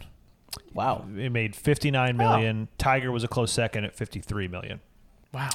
So in baseball, got to mention it. New York area guys. Well, okay, there's a couple things I'm going to mention here. Subway Series is this year, baby. Subway Series. Yankees kick the Mets' ass, Dave, and Zach Jones. Yep. And Your Zach Yankees Jones. versus my and Zach Mets. Jones. The Mets lost 4-1. Yep. I watched every game. Yep. I had a Subway Series hat. So, I was. I had so much memorabilia. A very regional thing. Got to bring up. Do the national audience? Does the national audience really give a shit? Whatever. But yeah, for our New York, New Jersey, Philly, area people, this was big. Dude, I took the subway from Jersey every game. The subway from Jersey. Every game. Every game. Where did you go? Right, I didn't go to the game. I took the subway from Jersey. Yeah. Got lost a lot. I was young. Wait, what was the final score? Was it 4-1? Yankees beat the Mets 4-1 again. Yeah. Suck it, Dave. Zach Jones sucks to suck. But it was a three-peat for the Yanks. Obviously, great era for them, but a great era for the Mets. The Mets had good teams. Like it was, Mike Piazza, right, and Dan, I didn't realize there was 3 Petes on the Yankees that year. Who are the 3 Petes? Pete Sampras. Pete Sampras, Pete Rose, and Pete Pan. What? Pete Pete Pan. Best. Pete Best. Oh, Pete Best. Pete Okay. Pan. Pete Pan. No, I like Pete Pan. Pete Pan. So the other thing worth mentioning is this is a great time for New York area sports fans. You have the Yankees playing the Mets. Yeah. But in the NHL, the Devils win the Stanley Cup this year, too. Oh, right. New Jersey My Devils. They won the yeah. So excellent time to be a New York metropolitan area sports fan. Really good stuff. New York, all these New teams Jersey. are good. Yeah. You wouldn't call New Jersey the New York metropolitan area, Dave? Yeah, New York, New Jersey metropolitan area. Nobody has ever said the phrase New Jersey metropolitan area because that doesn't make sense. New Jersey's a state. Whatever. New York's also a state, but we're talking about New York City in this circuit. Okay. Anyway, and the Devils also play in the New York metropolitan area. They play very close to New York. Yeah. At this time, I think it's Continental Airlines Arena in the Meadowlands is where they're playing. I think so. All right. They beat the Dallas Stars. So, yeah, great time for New York, New Jersey sports fans. And Connecticut because that's the New York metropolitan area. Long Island. Did they name them the Dallas Stars because the stars are the Cowboys logo? Maybe. I think maybe. the Star is like a Texas thing. I always thought it was just like the Lone Star State. Yeah, Lone Star. Yeah, there it is. Yeah. Dallas Stars. Of course. Wow. I'm doing great today. Yeah. All right. No more interruptions from you, please. Okay. NBA stuff. Actually, Brandon, you can interrupt now. We got NBA stuff now. No, it's okay. No, I want you to. So this is the Lakers. They win their first title in 12 years. This year. So this is the start of their reign. But we'll learn a little later in the decade, it gets interrupted a couple times. Gets interrupted here and there. It's a dual reign. Spurs, Yeah. Pistons also. Okay. Yeah. And then at the end of the decade, you get LeBron and so, okay. And hey, the New Jersey Nets, they're doing stuff. Yeah, and in 2 years, I think it's when they're in the finals. Jason Kidd. And lose to the Lakers. Lose to the Lakers. Always lose, but. Okay, but Lakers beat the Pacers 4-2. It's a Reggie Miller Pacers, Lakers, Kobe and Shaq. Beginning of their dominance. And this year, it's Phil Jackson was signed as the Lakers head coach, fresh off all those championships with the Bulls. Damn. So just not fair, really. Just unfair. But yeah, so that's the NBA. The NFL, this is the main thing I wanted to get into now. You have Super Bowl 34, and the St. Louis Rams beat the Tennessee Titans. You mean the LA Rams? What St. Louis Rams? Now the LA Rams, but then they were the St. Louis Rams. What? I know. That's crazy, Dave. Kurt Warner was MVP. He was the QB of the Rams. Mormon, right? Do you guys remember what this halftime show was by chance? Oh, is this the famous one? No, that's next. That's next year. I know what you're you talking know what I'm about. Thinking of? Like Aerosmith and yes. I feel like Spears and have to. I feel like I'll probably have to cover that at least briefly next year, but it is not that one. It's the year before. I don't remember this one at all. I don't know. Who was it? I'll give you guys a clue. It's called the Disney Millennium Celebration. We've watched this. We've looked at this clip. I think. I feel like when we talked about this. This is Johnny Lang and like Aaron Carter. And no. Who is it? Mickey and So Donald? you have Christina Aguilera. Okay. You have Enrique Iglesias, and you have DBP legend Tony Braxton. Oh, but shit. You have one other person that's also a part of this group with a clip that I will share with you guys.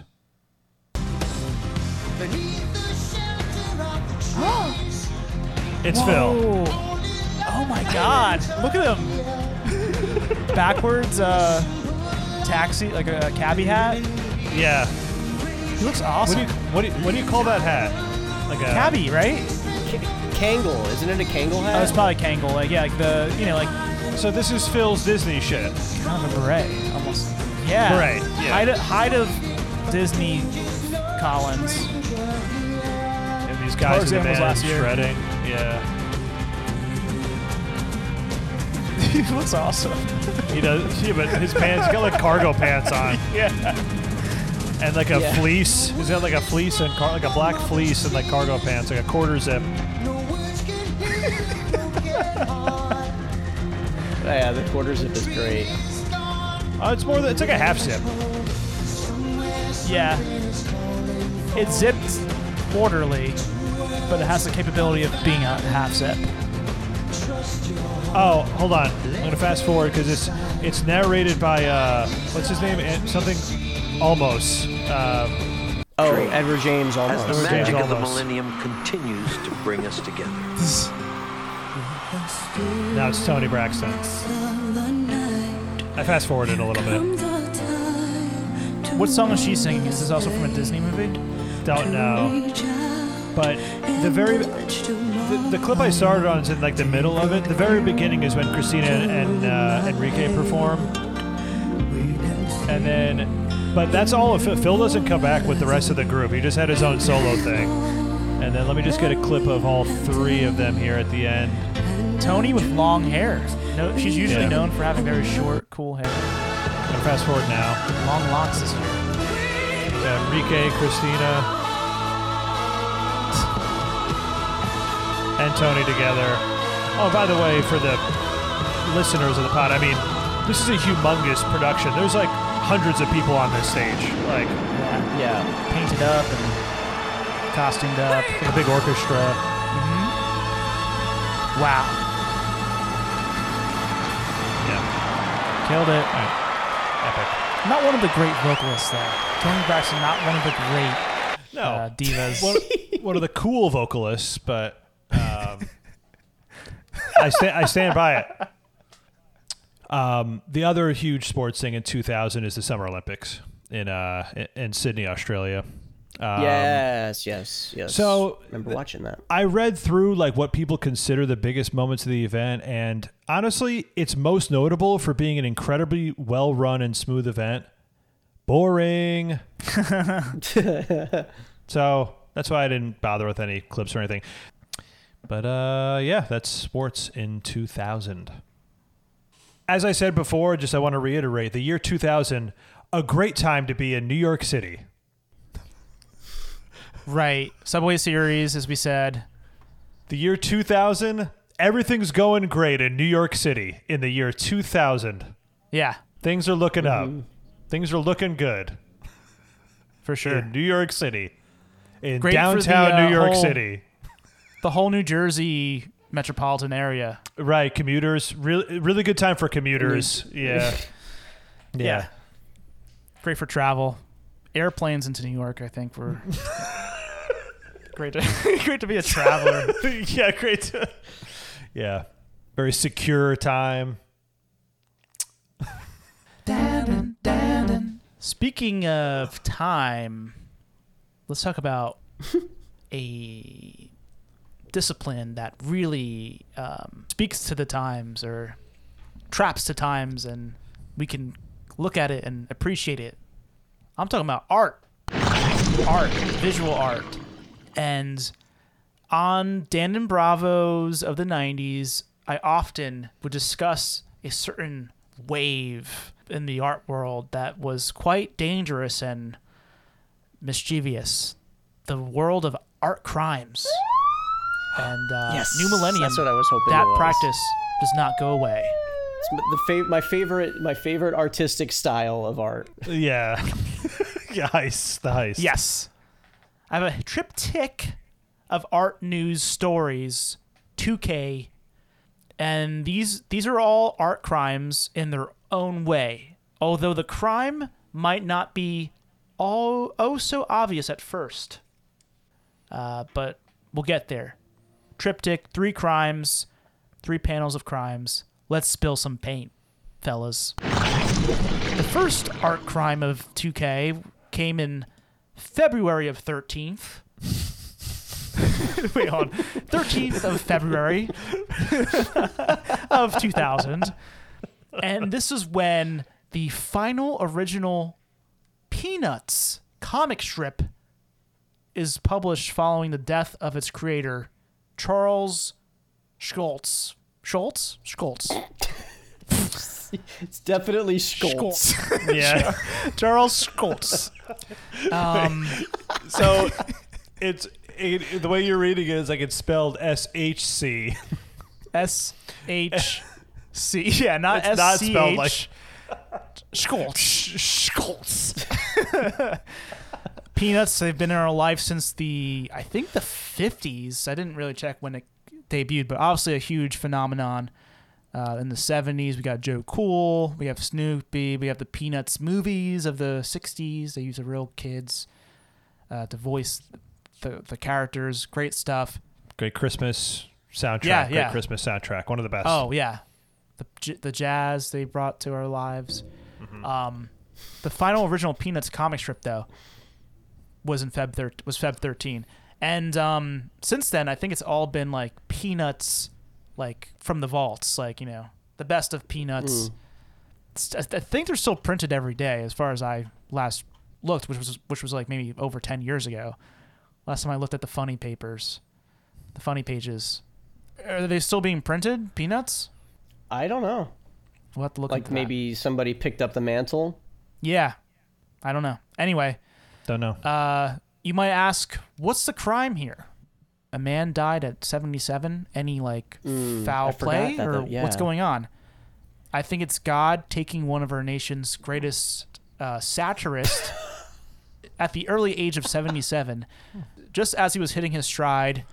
They say an orgasm is the little death. Does that mean actual death is the biggest wet dream of all time? I don't know. The readers of Peanuts, though, they immediately entered a mourning period, making sure they had a good grief. Good grief. It's a catchphrase of Charlie Brown. Peanuts. Okay, that's art crime number 1. So God is the first. He's being charged with wrongful death. The biggest criminal there's ever been. So true. Should we cover religion on this podcast? Oh, religion segment? Yeah. If anybody's going to do it, I think it should be you. Yeah. I'll consider it going forward. All right. So our and next crime happened. All religions, all news, and all religions. Yes, of course. World religion. So the next crime happened just under a month later, March March 9th. This is when the FBI arrests art forgery suspect Ellie Sakai in New York City. Sakai worked both as an art dealer and a civil engineer. The FBI arrested Sakai at his Broadway gallery and charged him with 8 counts of wire and mail fraud, and estimated that Sakai raked in $25 million from those deals. According to the FBI, Sakai bought lesser-known works and had the paintings copied by Chinese immigrants working in the upstairs area of his gallery. So, the crime, 8 counts of wire and mail fraud. That's what I'm going to say. It doesn't seem so obvious to some. I'm going to say it like it is. 8 counts of wire and mail fraud. And this whole situation makes me think of that song that goes like this. They say the neon lights are bright on Broadway. They say there's always area upstairs. Because the crime happened in the upstairs area of his gallery. Okay, and then we have the third crime in this triptych, December 22nd, right before Christmas time, 2000. What did you guys get for Christmas in 2000? It was a lot of Subway Series like memorabilia, Merch? definitely. Like, yeah, like especially because that's when they won. Right. So, like winners. plaques, Yeah. Like, yeah. Series winners. Okay. Dan? No? I'm trying to think. Remember? So 6th grade, Christmas, maybe a Backstreet Boys CD.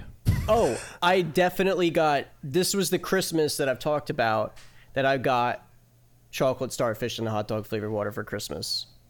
At really? my dad's house. Yeah. Yes. And I remember we were at my stepmom's mother's house in Pennsylvania, and everyone was in the kitchen. I went into the living room, put it on the stereo to try and listen to it, but I guess was still playing it too loud. And my dad is like, "What the why are you playing this is Christmas dinner and you're playing this the biscuit?" All these. I was the only kid there. It was just all adults having dinner and hearing the biscuit come from the other room. And it's it's a fucked up world. It's a fucked up place. No, I was still listening to Backstreet Boys then. I was not angry yet. Okay. Did you get their Christmas album maybe that year? Who knows? They never had a Christmas anyway, album. Moving NSYNC on. did. Sorry for that tangent, but it was fun actually. It's fun to know what we got. I don't remember what I got in 2000, but I know what the National Museum in Stockholm got for Christmas, and that was a robbery. A self-portrait of Rembrandt and 2 Renoir. How do you say that? Renoir paintings are stolen from Renoir. Anyway, 2 of those paintings by that artist stolen from the National Museum in Stockholm, Sweden. Perhaps even more important pieces were taken that day, but right now I'm having a little difficulty remembranting.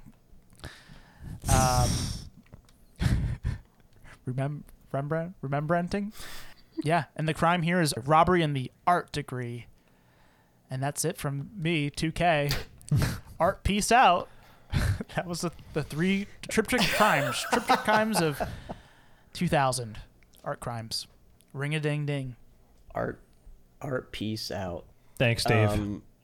Love it. I love art of crimes. course. It's one of my favorite recurring topics. It's one of my favorite topics. Love giving it to you.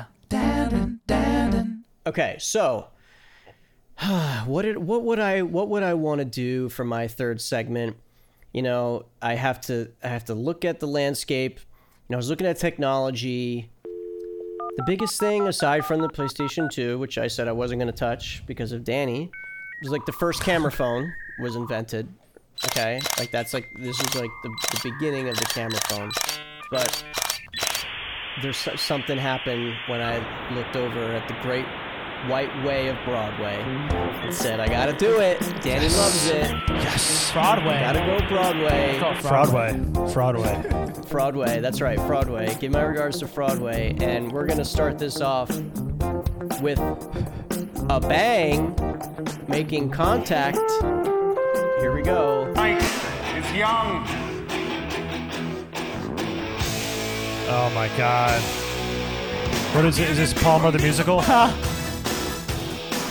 No, we'll talk about it in a second. So right now we just have some dancing to Robert Palmer's Simply Irresistible.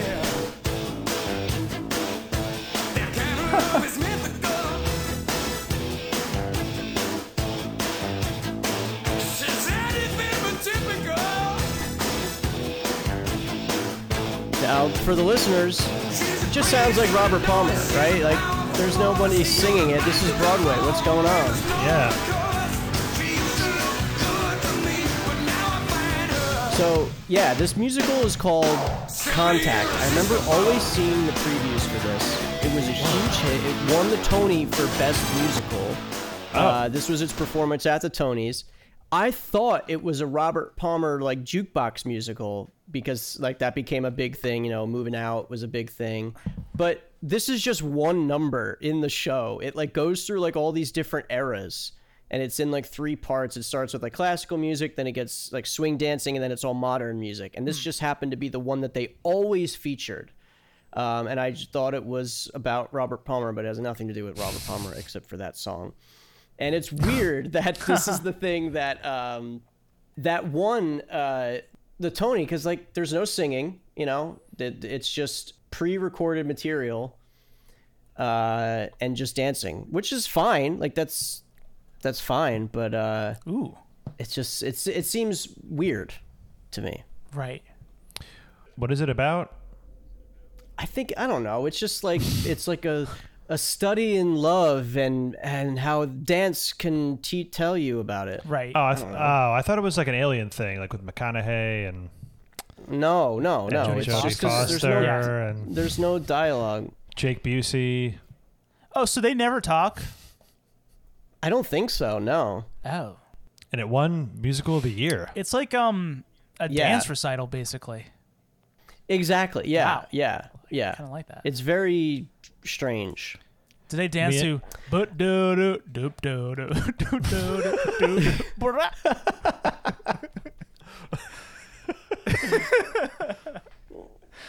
So that was the main reason that I wanted to do Broadway.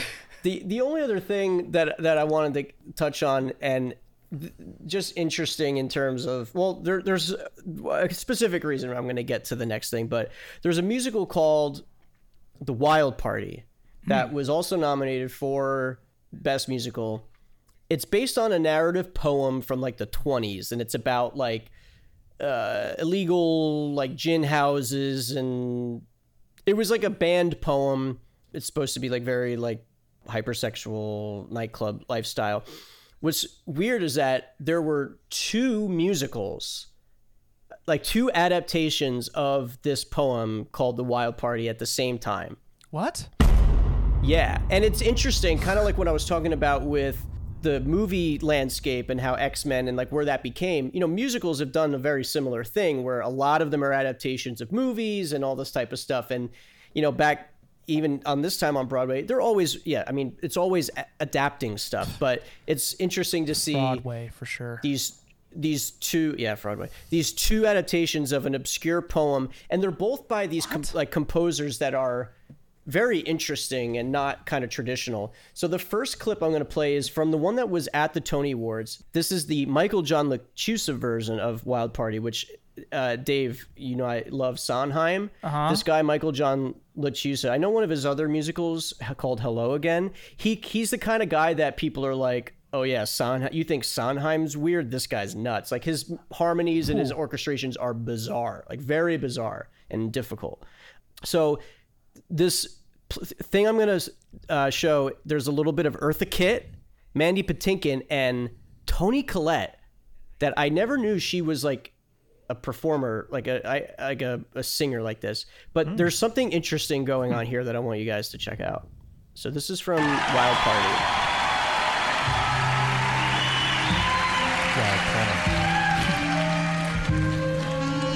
Queenie was a blonde and her age stood still, and she danced twice a day in the vaudeville.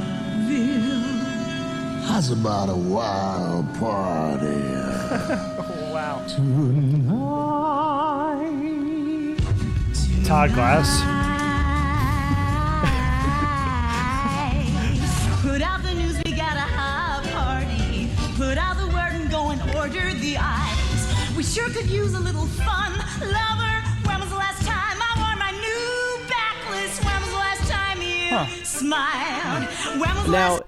Now here's Eartha Kitt, who is legendary, and this is a bizarre song. This is what I was talking about, Dave. So here's a little bit of Eartha Kitt. And you'll always fly this high, but that depends. The higher the high, the harder you're gonna crash. Back down when it ends. Beauty won't matter and brains won't matter when the world falls apart one cold and starving night. So Eartha Kitt, legend, very cool. This musical is awesome. But what I've been listening to, I've been listening to this other Wild Party that was happening simultaneously, and yeah, maybe not as big of a star as Toni Collette or Eartha Kitt, but there's an actor called Brian Darcy James, and this is a little bit directed at me and Dave, because Brian Darcy James is in one of my favorite movies that is a very big paperwork and process movie. He's in Spotlight. This is the guy he plays in Spotlight. Oh, and then he right. also plays Shrek on Broadway. Oh, wow. Oh, my God.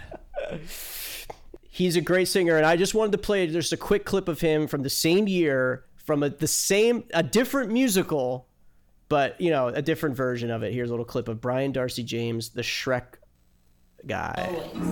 Don't forget. This one fills me up. This one tears me down. This one speaks till I can break apart. Now comes another man, pretending he can win her heart. Well, let him start. What is it about her? So slight, so secret. Something is waiting. Oh So my God! good. Damn, Yeah, really good. I like that a I was lot. into that. Yeah. He's insane. That musical, that version of the musical is awesome. That's the Andrew Lippa version. They're both cool, but the first one is just a little bit hard to stomach. The music is pretty wild. Are they both called Wild Party? They're both called the Wild Party, but they're referred to as the Andrew Lippa's Wild Party, fuck? and then Michael John Licciusa's, I don't pronounce his name, but yeah, Brian Darcy James, incredible. That song is a monster. He's a monster. He's an I ogre. tried singing it in the past, when I was younger and doing theater auditions, and it's tough. It's crazy. You see actors in maybe in a movie, and they're just so much more talented than you think. Right. They're only speaking as in these people. movies. Yeah. They're just Yeah. unbelievably talented humans. Usually. And many of them wind up doing it to make money. Right. You think about Mark Rylance, who Steven Spielberg is using in all his movies, from Bridge of Spies. He ran one of the London theater companies forever and was a legendary stage actor. And sometimes you want to build a career and for your family and stuff. So you cross over and do those things that make you those checks. But yeah, so that was the landscape of Broadway. There also Aida was this year, Right. And a couple other things. Elton John But, and Tim Rice. Elton John and Tim Rice, yep. But Wild Party, very cool. And Toni Collette. I mean, that was my big, aside from the Brian Darcy James thing, who is awesome. But Toni Collette, I couldn't believe, so good. I can't believe I never knew that. Did she Robert Palmer song In collect Contact. a Tony that year for her performance? Collect, what kind of collect? Did she? Actually, I don't remember. Did Tony get a Tony? I don't know if I. Because that'd be fun. Let me just call real quick. I thought I Colette. wrote that 1-800 call Colette. Colette. Call Colette. No, she lost to Heather Headley, the star of Aida. I see. Okay. Aida. See. Aida. See. Yep. All I right. need a drink for this one. So before I jump into my final segment, Dave, are you doing your politics segment? No political stuff this year. Okay, then I will mention a humongous political thing this year, which was probably the biggest thing on so I really thought you would, but I guess it's really just revolving around one thing, so maybe it's good that you didn't. But this is Danny's TV segment, and don't change the Dannel. Please don't change it. Don't change that Dannel. Don't change that Dannel. Would never dare to. So, yeah, I mean, I guess I'll jump right in and mention it so we can move on past it. I mean, this is part of, it's overlap with another segment. Sorry, guys, but Dave's not doing his political segments. Oh, well, I mean, the biggest thing on television this year is the 2000 presidential election. I mean, it's everywhere. It's it's just unavoidable. George W. Bush versus Al Gore. And then versus Ralph Nader. Ralph Nader. News networks initially reported Gore as the victor in Florida, right? Before about-facing and declaring Bush as the winner of the state and the entire contest. What a time! Fraudway again. Yeah, total fraudway. The resulting, the recount. Remember the recount, Florida recount. Yeah. And media coverage would last until December, with Bush ultimately winning. Hanging Chad. Right? Yes, Dimple Chads. Yeah, this is this. Dimple Chads, right? Hanging Dimple Chad. And hanging Chads. And hanging Chads, yeah. Because of the paper, Chad the paper ballots. For the Zoomers, ballots were in paper then. There's probably, there's plenty of areas in the country where that still happens, which is. Yeah. And this past election, the mail-in ballots were all paper, right? So, there you go. True. But yeah, that's definitely the biggest thing going on TV this year. But let's highlight a few other things that are more fun. More fun than that? How? All right, this is a little service to y'all. May 2000, it's the premiere of Survivor on CBS. This is the biggest TV. Biggest TV show, of this year. Huge, humongous cultural event. That's undeniable. Yes. I'll never deny that. Yeah. Undeniable. Everybody talking about it. My family not into it, and that's probably a part of why I didn't really. Yeah, my parents. I think I watched the finale, because it was just such a big deal. Right. But I didn't really watch the show. But. We're sort of in this time of really the kind of this dawn of reality TV, really. And this show is just like huge part of that reality game show. So the New York Post made a list of the top 10 TV moments of the decade, and the only one from this year on their list was Susan Hawk's snake and rat speech. Right, yeah. She was a truck driver from Wisconsin. I could play the tail end of it if you want. I have it ready if you think it would be. It's a pretty famous thing. Iconic, yeah. Pretty iconic thing. And I didn't watch Survivor season 1. Well, spoiler. But remember Richard Hatch winning. Richard won. Spoiler. Yeah, okay. I saw that on People magazine at the grocery store. So this is like the core kind of like end of Sue's famous rat and snake speech. I'm going to play this right now. And I'll go on from here. But if I were ever pass you along in life again, and you were laying there dying of thirst, I would not give you a drink of water. I would let the vultures take you and do whatever they want with you, with no ill regrets. I plead to the jury tonight to think a little bit about the island that we have been on. This island is pretty much full of only two things: snakes and rats. And in the end of Mother Nature, we have Richard the snake, who knowingly went after prey, and Kelly, who turned into the rat that ran around like the rats do on this island, trying to run from the snake. I feel we owe it to the island's spirits that we have learned to come to know, to let it be in the end the way Mother Nature intended it to be, for the snake to eat the rat. Wow. What a great speech. Really good. Yeah. It's a really great speech, yeah. Great metaphor. Wow. Yeah, amazing. So that was during the voting, the tribal council. Yeah. Just for a quick little context, season 1 of Survivor has turned into like a game where like everyone that plays it and loves it like loves the theory, you know, like it's become very strategic and all this, and the game's evolved. Like when the show started, nobody knew what they were doing, and they didn't know like how to vote people off. Like they were doing it in like alphabetical order. So like strategy and like backstabbing was just like not heard of, and I think it was just like culture shock for some of them. And I think that perfect environment is what allowed that to happen, because it became so personal. Yeah, I mean it. Right. You know, obviously, you know, you guys watch the show. You know, obviously, you know, it evolved significantly with how you play this game. But that evolution happened within one season. I mean, didn't it? Like I kind of remember. Yes. Like it evolved in the season. Yep. Well, Richard Hatch always was trying to play strategically. He was one of the few people that was thinking that way.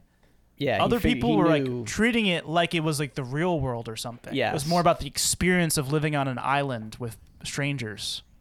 Yeah. Right. Yeah, I mean, it was a super unique. I mean, I understand the appeal of this, and I know I would love it but I mean, it's kind of daunting to jump in now. Like, you know, I mean, maybe there's like select 42 seasons. It's not that bad. Maybe there's select Just watch seasons the I new try. season. Yeah. I mean, maybe eventually. I don't know. Not the whole show. I would never You can watch with watch the whole your show. kid. But true. I bet she would really like it. Maybe. You don't speak for her, Dave. All right. So let's move on. So I found YouTube is just full of such great, like, just TV lists and stuff, like, and some hilarious lists. Like, this is a list from Ms. Mojo. You know, Mojo.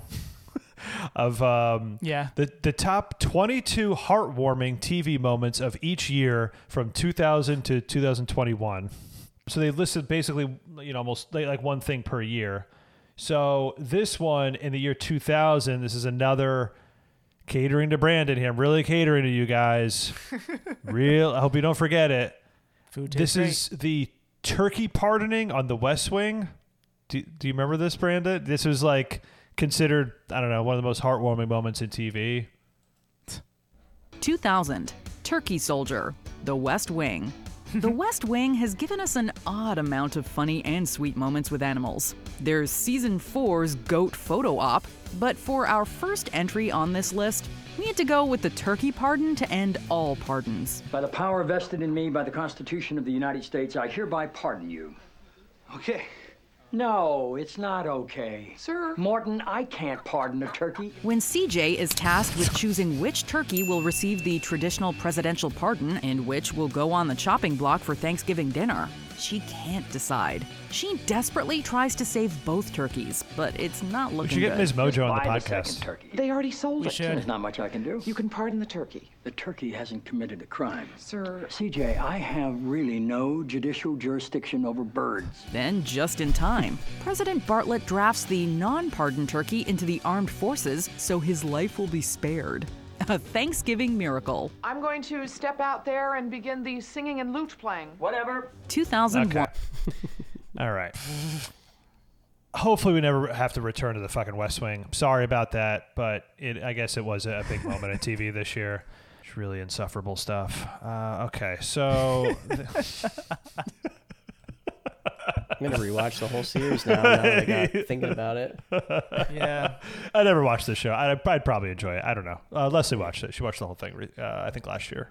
So that's a big TV thing. My parents loved it. Yeah. Okay, this was a really fun thing I found. So another great thing on YouTube is so many people put together like videos compiling TV commercials. Yes, when I was looking for my food stuff, you see this It's all awesome. over the place. It's so fun that people on YouTube just do this. So these are, I found this video is like 23 minutes long, but I found like a segment that I liked the most. It's TV commercials from the year 2000, specifically on the Sci-Fi Channel. Okay, so I'm gonna play a few in a row here, but I also like because it plays like the I don't know what you call it, like the channel itself promotion, like bumpers. I love those. Yeah, too. Like those are fun. You can kind of and Sci-Fi Channel in particular has its style, which I like. So I'm going to play this now. A triumph of Cynetic Engineering, Cinema X2. 2 movies back to back, creating one entertainment equation. Drama times anxiety equals heart rate squared. Action times reaction equals adrenaline squared. This week, Babylon 5, The Gathering. Times Babylon 5, A Call to Arms equals Cinema X2. Babylon 5, The Gathering. Babylon 5, A Call to Arms. What? Sunday, beginning at 7 on Sci-Fi, The Evolution of Entertainment. Oh wait, hold on. Okay, do you want to assess? Yeah, what real just quick. happened? They're playing 2 movies simultaneously? I don't think so. I think it's That's just what it like looks a double feature. I think right? it's just double. Okay. I think it's just a double Okay. feature, but like the way they promote it, it's action times. Like It made it seem like 2 movies were playing at the same time, starting at 7 p.m. No, I think it's one after Right. another. Babylon 5. Yeah, left side, right side of the screen. That's wild. But yeah, they were showing clips left like next to each other from all kinds of different like sci-fi movies. I think Blade Runner was in there. Yeah. Hellraiser. But this was a specific promotion for like they were showing Babylon 5, I guess, and another Babylon movie. But I wanted to play a few more of these other commercials because these were a trip down memory lane, like this one. Is your dandruff sending the wrong signals? For Selsun Blue. Oh my Get God. Selsun Power. Doctors recommend Selsun Blue. So don't send the wrong signals. Get I remember Selsun that Power. one. Yeah. On the next Invisible Man, My brother. Darian thought his brother was gone. Your brother's dead.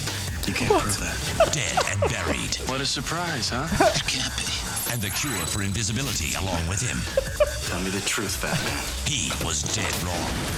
You think you saw him? I saw him. Hello, brother. The Invisible Man, a Hello, sci-fi brother. original series.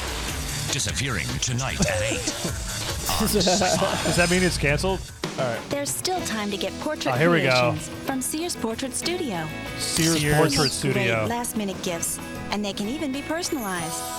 Portrait creations, only from Sears Portrait Studio. Aw. Hurry, there's still time. Oh, here we go. I remember this. Blue Man Group Intel commercial. Or Pentium or whatever.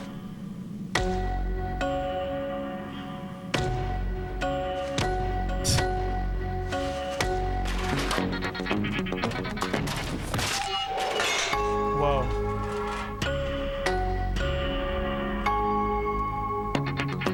Get the power of 3, the Intel Pentium 3 processor. Are Blue Man Group like the Three Stooges of the Millennium? Sure. Three Stooges of the Millennium, right? The Three Stooges of the Millennium. Yeah, I guess so. I guess so, yeah. Blue Man Physical Group. comedy. Yeah. Are they going to be included in your musical, in your Broadway segment? Is that Broadway technically? Blue Man Group? This is a Sci-Fi Channel commercial, and it's Moby. If everything's ready, Nice. play the tone. He's scratching as a DJ to communicate with his spaceship. Close Encounters style.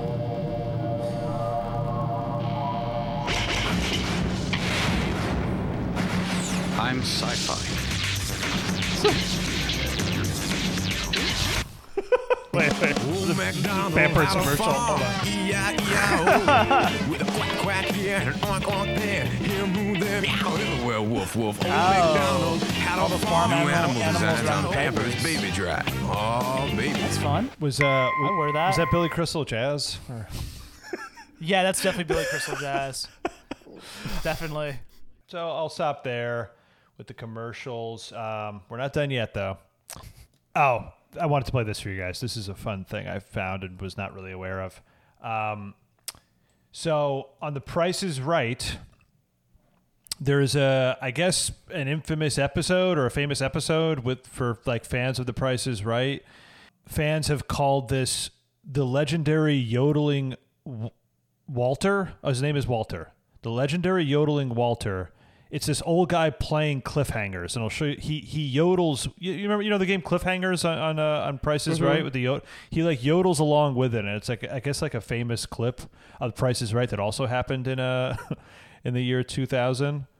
It's very cute. Just cute old man. All right, now, Walter, what do you believe is the price of that pottery wheel? Just the pottery wheel. Tell me, Walter. $25. Is that right? No. Now, he'll move one step for every dollar you missed the price.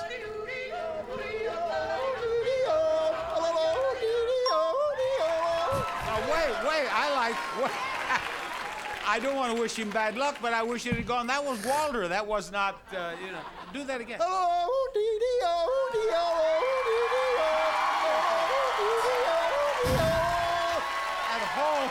At home, they probably thought that was our tape, you know? Wow. Walter. He's got talent. I'm standing here astounded, and everybody's just standing around. They think it's the regular thing, you know? No, he's great.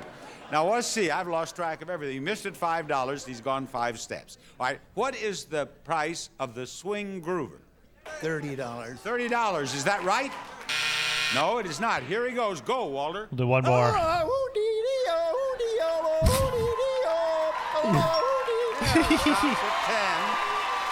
good. Now, he can move. We'll stop there. You get the idea. This guy's really into yodeling. I thought that was kind of fun.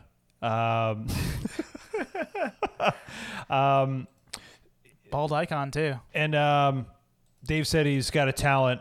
Apparently that's the only thing he's talented is because he sucks at guessing the prices of these things. Poor old guy. He's a precursor to that kid in Walmart. Who was that kid? Oh, the yodeler, the yodeling kid that he had a big became a country star. Yeah, he had like a big 6 months, right? Yeah. Oh yeah, he collaborated with Lil Nas X. Yeah, he was at Coachella for Old Town Road. Yeah, he just blew up, and then haven't heard from him since. All right, let me power through these debuts and finales, and then we're done with TV. Okay. Let's power, and you can comment whatever as we go, as always. Okay. Debuting in the year 2000, Malcolm in the Middle on Fox. Saw it. Never seen it. Power Rangers Lightspeed Rescue on Fox Kids. I continue to just mention every Power Rangers iteration. I was over that shit. Yeah. I was over that fucking shit by then. This show I totally forgot about. Diary on MTV. Remember Diary? Oh, I watched that, yeah. What they would always say in the beginning of the episode, you think you know, but you have no idea. That's how that's how the show would start. A lot of big names on that show. Making the Band on ABC. We've talked about it a lot. O-Town? Yeah. First season, O-Town. Debut. That's this year, 2000. Saw it. Even Stevens on Disney Channel is this year. Saw it. Watched it. Begrudgingly. No, it was great. It was very funny. Fuck that shit. Fuck Disney Channel. I mean, Nickelodeon, baby. CBS... For the first time ever, they're ahead of the curve on something and at the forefront instead of just doing the stupid old-ass, dumbass sitcoms. Because you've got Survivor this year and you have Big Brother this year. Right. On CBS. So it's Big Love Brother that. 2. Such a clean debut time, 2000. Speaking of Sci-Fi Channel, you have Crossing Over with John Edward. Remember that show? The guy, the Crossing Over, Yes. he would he was like a psychic, but it was just, right. total bullshit.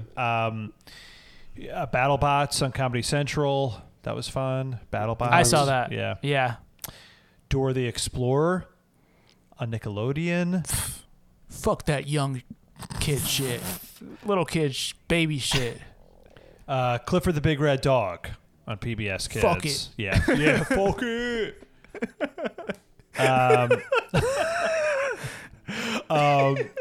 106 in Park, huge. BET, great. Love that. Yeah. Love that. Yeah, BET. Yep. Mm-hmm. MTV Cribs, huge. Oh my God, that was 2000. Yeah. Wow. Later than I thought. Whoa. Jackass on MTV, massive. Legendary. Yeah.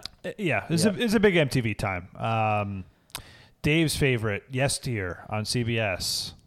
That's the show. Yeah.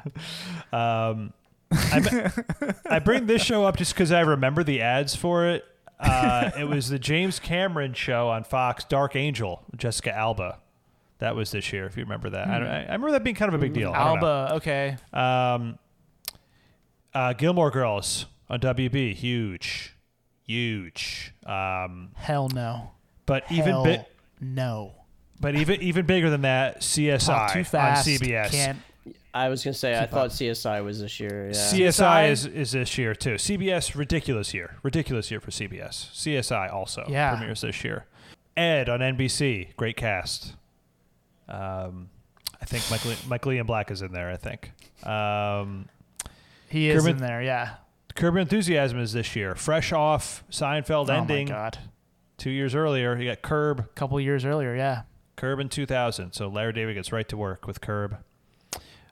Still on. Very long running show with like 4 years between seasons. It feels like sometimes. Syndicated is Cheaters. Great show. Cheaters. Really. Oh yeah, Cheaters. Yeah, Cheaters is great. You have a show I feel like Brandon's probably into, Boston Public. That's on Fox. Feels like a Brandon Never seen show. it. Definitely a Brandon Never show. seen it. And then Queer as Folk on Showtime, which I think at one point on the show, Dave said queer as fuck. Queer as fuck? I feel like you said that once. Anyway, Queer as Folk on Showtime.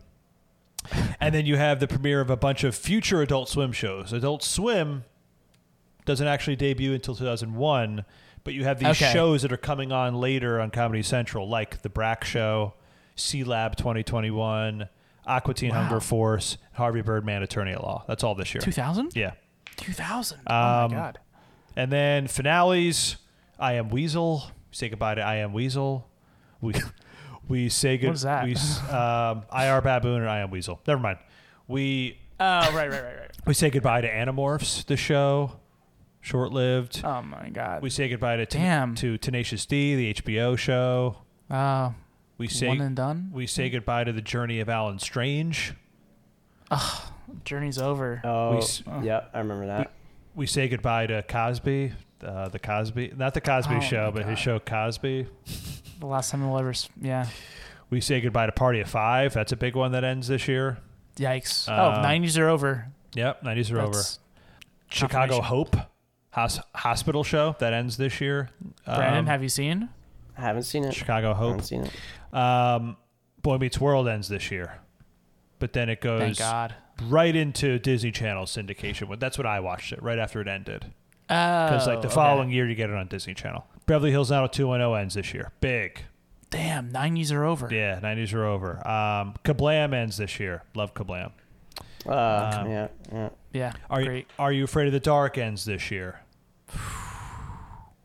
Kids Say the Darndest Things ends this year. Another Cosby thing. Cosby? Cosby having probably the worst year of his life. Yeah, this is the worst year of his life, I'd say. Veronica's Closet ends. Kirstie Alley Show. Oh, I used to watch that. Freaks and Geeks ends. Got way more popular later on. One season. Had that resurgence. Also later. DreamWorks. Awesome. Oh, okay. Just read the book. Yeah, awesome. Kenan and Kel ends this year. Peace out, 90s. Dilbert ends this year. I like that better than all that. Kenan and Kel. WCW Saturday Night ends this year. And it was on for like 30 years at this point or something. Oh my God, sad. The Bugs Bunny show ends. I guess from like the 60s. What? I don't know. It was something There's I read. always new. Yeah. There's always new iterations of that. Strangers with Candy, underrated for its time. Great show. It ended. show. Sailor Moon ended. That was one that was like existed, then left and came back. It ended again. Sailor Moon. Pepper Ann ended. Great theme song. Power Rangers Lightspeed Rescue, which premiered, also ended this year. Very short-lived. We say goodbye to the Chris Rock Show. Great. Oh, the talk show, right? Yeah, on HBO. On HBO. And sketch. He would do some sketches too. Right. And we say goodbye to Suddenly Susan this year. Oof. Dave, make sure you keep all this in when you edit the show. It's very important stuff when I just list stuff. Thank you. That's TV in the year 2000. But it gives people a sense of what's going on. Yeah, for sure. TV's so important to our culture. I'm going to change to Daniel, though. I'm so sorry, Now you Dan. can change to Daniel. The remote's mine. I'm clicking around. I'm skipping over Disney Channel. No, don't. I'm putting on a new program. It's called, what was it called? Where Are They Now? Where Are They Now? 2000s edition. Wow. I have some fun stories of our celebrities. These Where Are They Nows, it focuses on the characters that came into our lives during the Board Bills Boardament tournaments of the 80s and 90s. That's season 4 and 5. Any artists that appeared in those tournaments, I'm tracking them down in the 2000s, checking in on them, letting you guys know what they're doing in the 2000s. They're still doing great work, a lot of them. So can't wait to hear what Kenny Loggins is doing. First, let's listen to some fun stories featuring some of those stars. The first star being Madge. Madonna. Madonna, you think she's a has-been in 2000 because she was around in the 80s. She ruled the 80s. She ruled the 90s. There's no way she can rule the 2000s. Wrong. 2K News, Madge. Madonna gave birth to Rocco John Ritchie in L.A. on Aug 11, 2000. Madonna and child? Wait, I thought I already finished my art section. I say that because Madonna and Child is a very famous painting by one of the most influential artists of the late 13th and early 14th century, Duccio di Buonisegna. More Madge 2K News. She recruited guitarist Monty Pittman to help improve her guitar skills so she could play the instrument during promotional efforts for her album, Music. So she's getting better at the guitar. She has her second kid with Guy Ritchie. She's probably friends with Gwyneth Paltrow at this time. But that's all my Madonna news. Let's focus on another figure that we love on the show. And we know her as a musician, obviously, a singer, a songwriter, a performer, recording artist. But this year we're knowing her as a actor. Miss Gloria Estefan actually starred in 2 different acting roles. She starred as Emilia in the 2000 made-for-TV biographical drama film about jazz musician Arturo Sandoval called For Love or Country, the Arturo Sandoval story, released on November 18th, 2000, produced by HBO. It stars Andy Garcia as Arturo, as well as Stephen Bauer from Scarface as Angel, among others. And see, I got a little clip from that movie so we can check out our, musical hero on the show, Gloria Estefan. How's she doing saying those acting lines? It's such an unusual role for her on this program. We gotta check this out. I love going to a movie and saying, I can't wait to see what they do with these acting lines. Okay, I have a scene queued up from For Love or Country. The whole movie is on YouTube. Check it out. This is at 51 minutes and 43 seconds.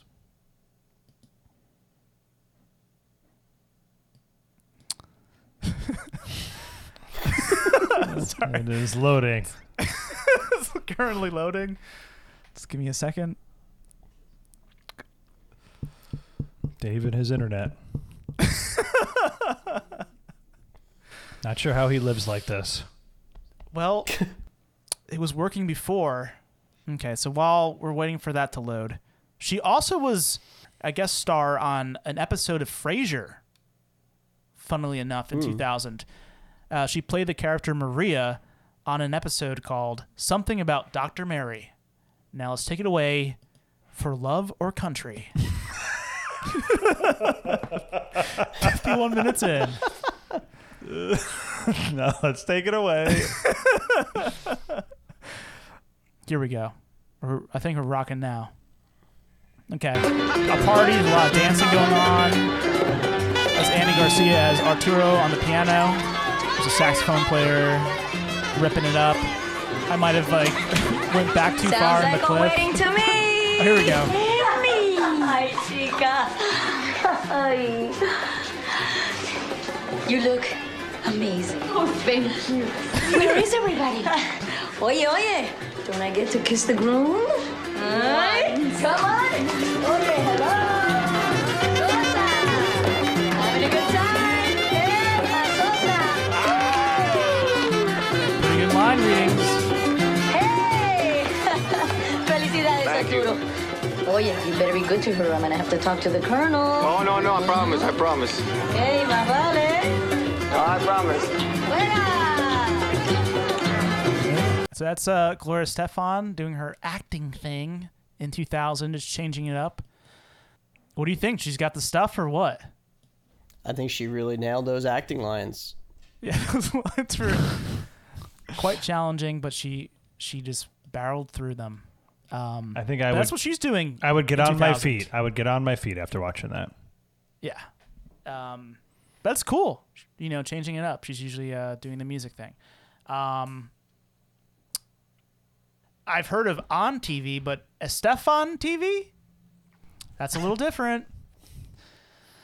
Estefan TV? Okay. Now we're going to talk about some of the albums that came out by board build artist of the 80s and 90s in 2000. Let's cut this shit. Let's go straight to the guy that we've all been waiting for. Let me actually... Kenny Loggins.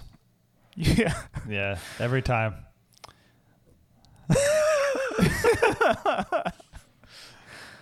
Yeah, let's talk about it. On February 8th, 2000, Kenny Loggins is asking you once again to pack an extra roll of TP because he's dropping his number 2. That's right, his second album of children's songs based in the magical ecosystem that is known as the 100 Acre Wood, the album entitled More Songs from Pooh Corner. Let's check out the stank on Kenny Loggins' version of the Phil Collins song made famous from Disney's Tarzan, You'll Be in My Heart.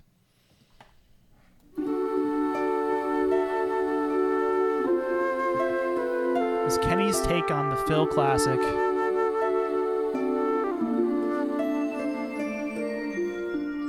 More songs from Pooh Corner.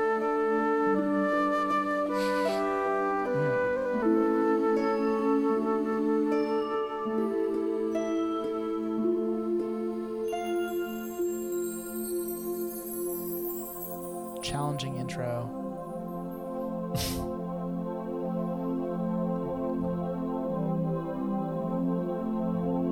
Come stop your crying, it'll be alright. Oh man. Just take my hand and hold on tight. I will protect you from all around you. I will be here, don't you cry. Okay, so that's a little taste. For once As we know, Loggins, a great daddy figure. Perfect singing that song. Do you think he outdoes Phil? Yes, it's done. Outdone. It's He outdid it. It is definitely like putting your kid to sleep music. Like it is Oh, yeah. mega It's like, shut the kid mega up. soothe. It's just mega soothe. It's like too soothing, really. I mean, it's Too soothing. Yeah. too soothing. Changing diaper. Would you play that for your baby? Nope. Nope. Okay. Now let's move on to another another character from the Board Bills 80s and 90s. This one is 90s. On April 25th, despite it still being springtime, you might want to lose that sweater because the aforementioned Toni Braxton is bringing the heat with her album, The Heat. This is a song called He Wasn't Man Enough from that album. New direction for Braxton? Let's check it out. Dark child. Oh wow. Oh, yeah. Toni Braxton.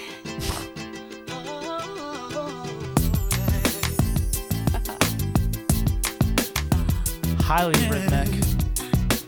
A lot of Dark Child shout outs. Who do you think I am? Don't you know that he was my man? But I chose to let him go, so why do you act like I still care about him? Looking at me like I'm hurt when I'm the one who said I didn't want it to work. Don't you forget I had him first.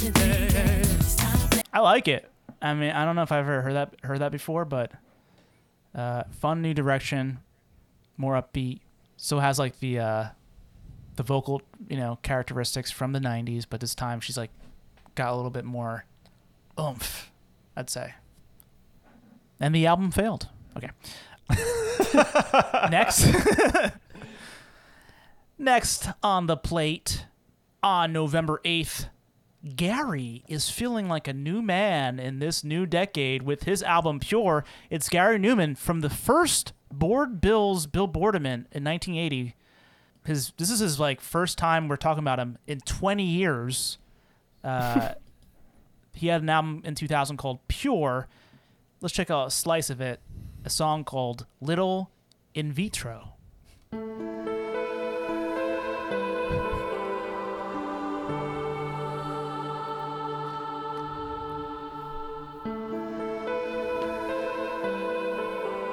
Kind of new agey. Mm-hmm. I can't believe that you're gonna leave me alone. I can't believe that we'll never see your face. I can't believe that you're. I like it. It's Pure. I mean, it could be on Pure Moods. It's called Pure. I wonder if he's inspired by that compilation that we covered. It's like a Chris Isaac, maybe something like that. Chris Isaac? I was getting Chris Isaac vibes. Really? Yeah. Okay. And one more release we have to talk about on November 21st of 2000. Blue Jean Davy is proud to announce the arrival of this country legend's first greatest hits collection.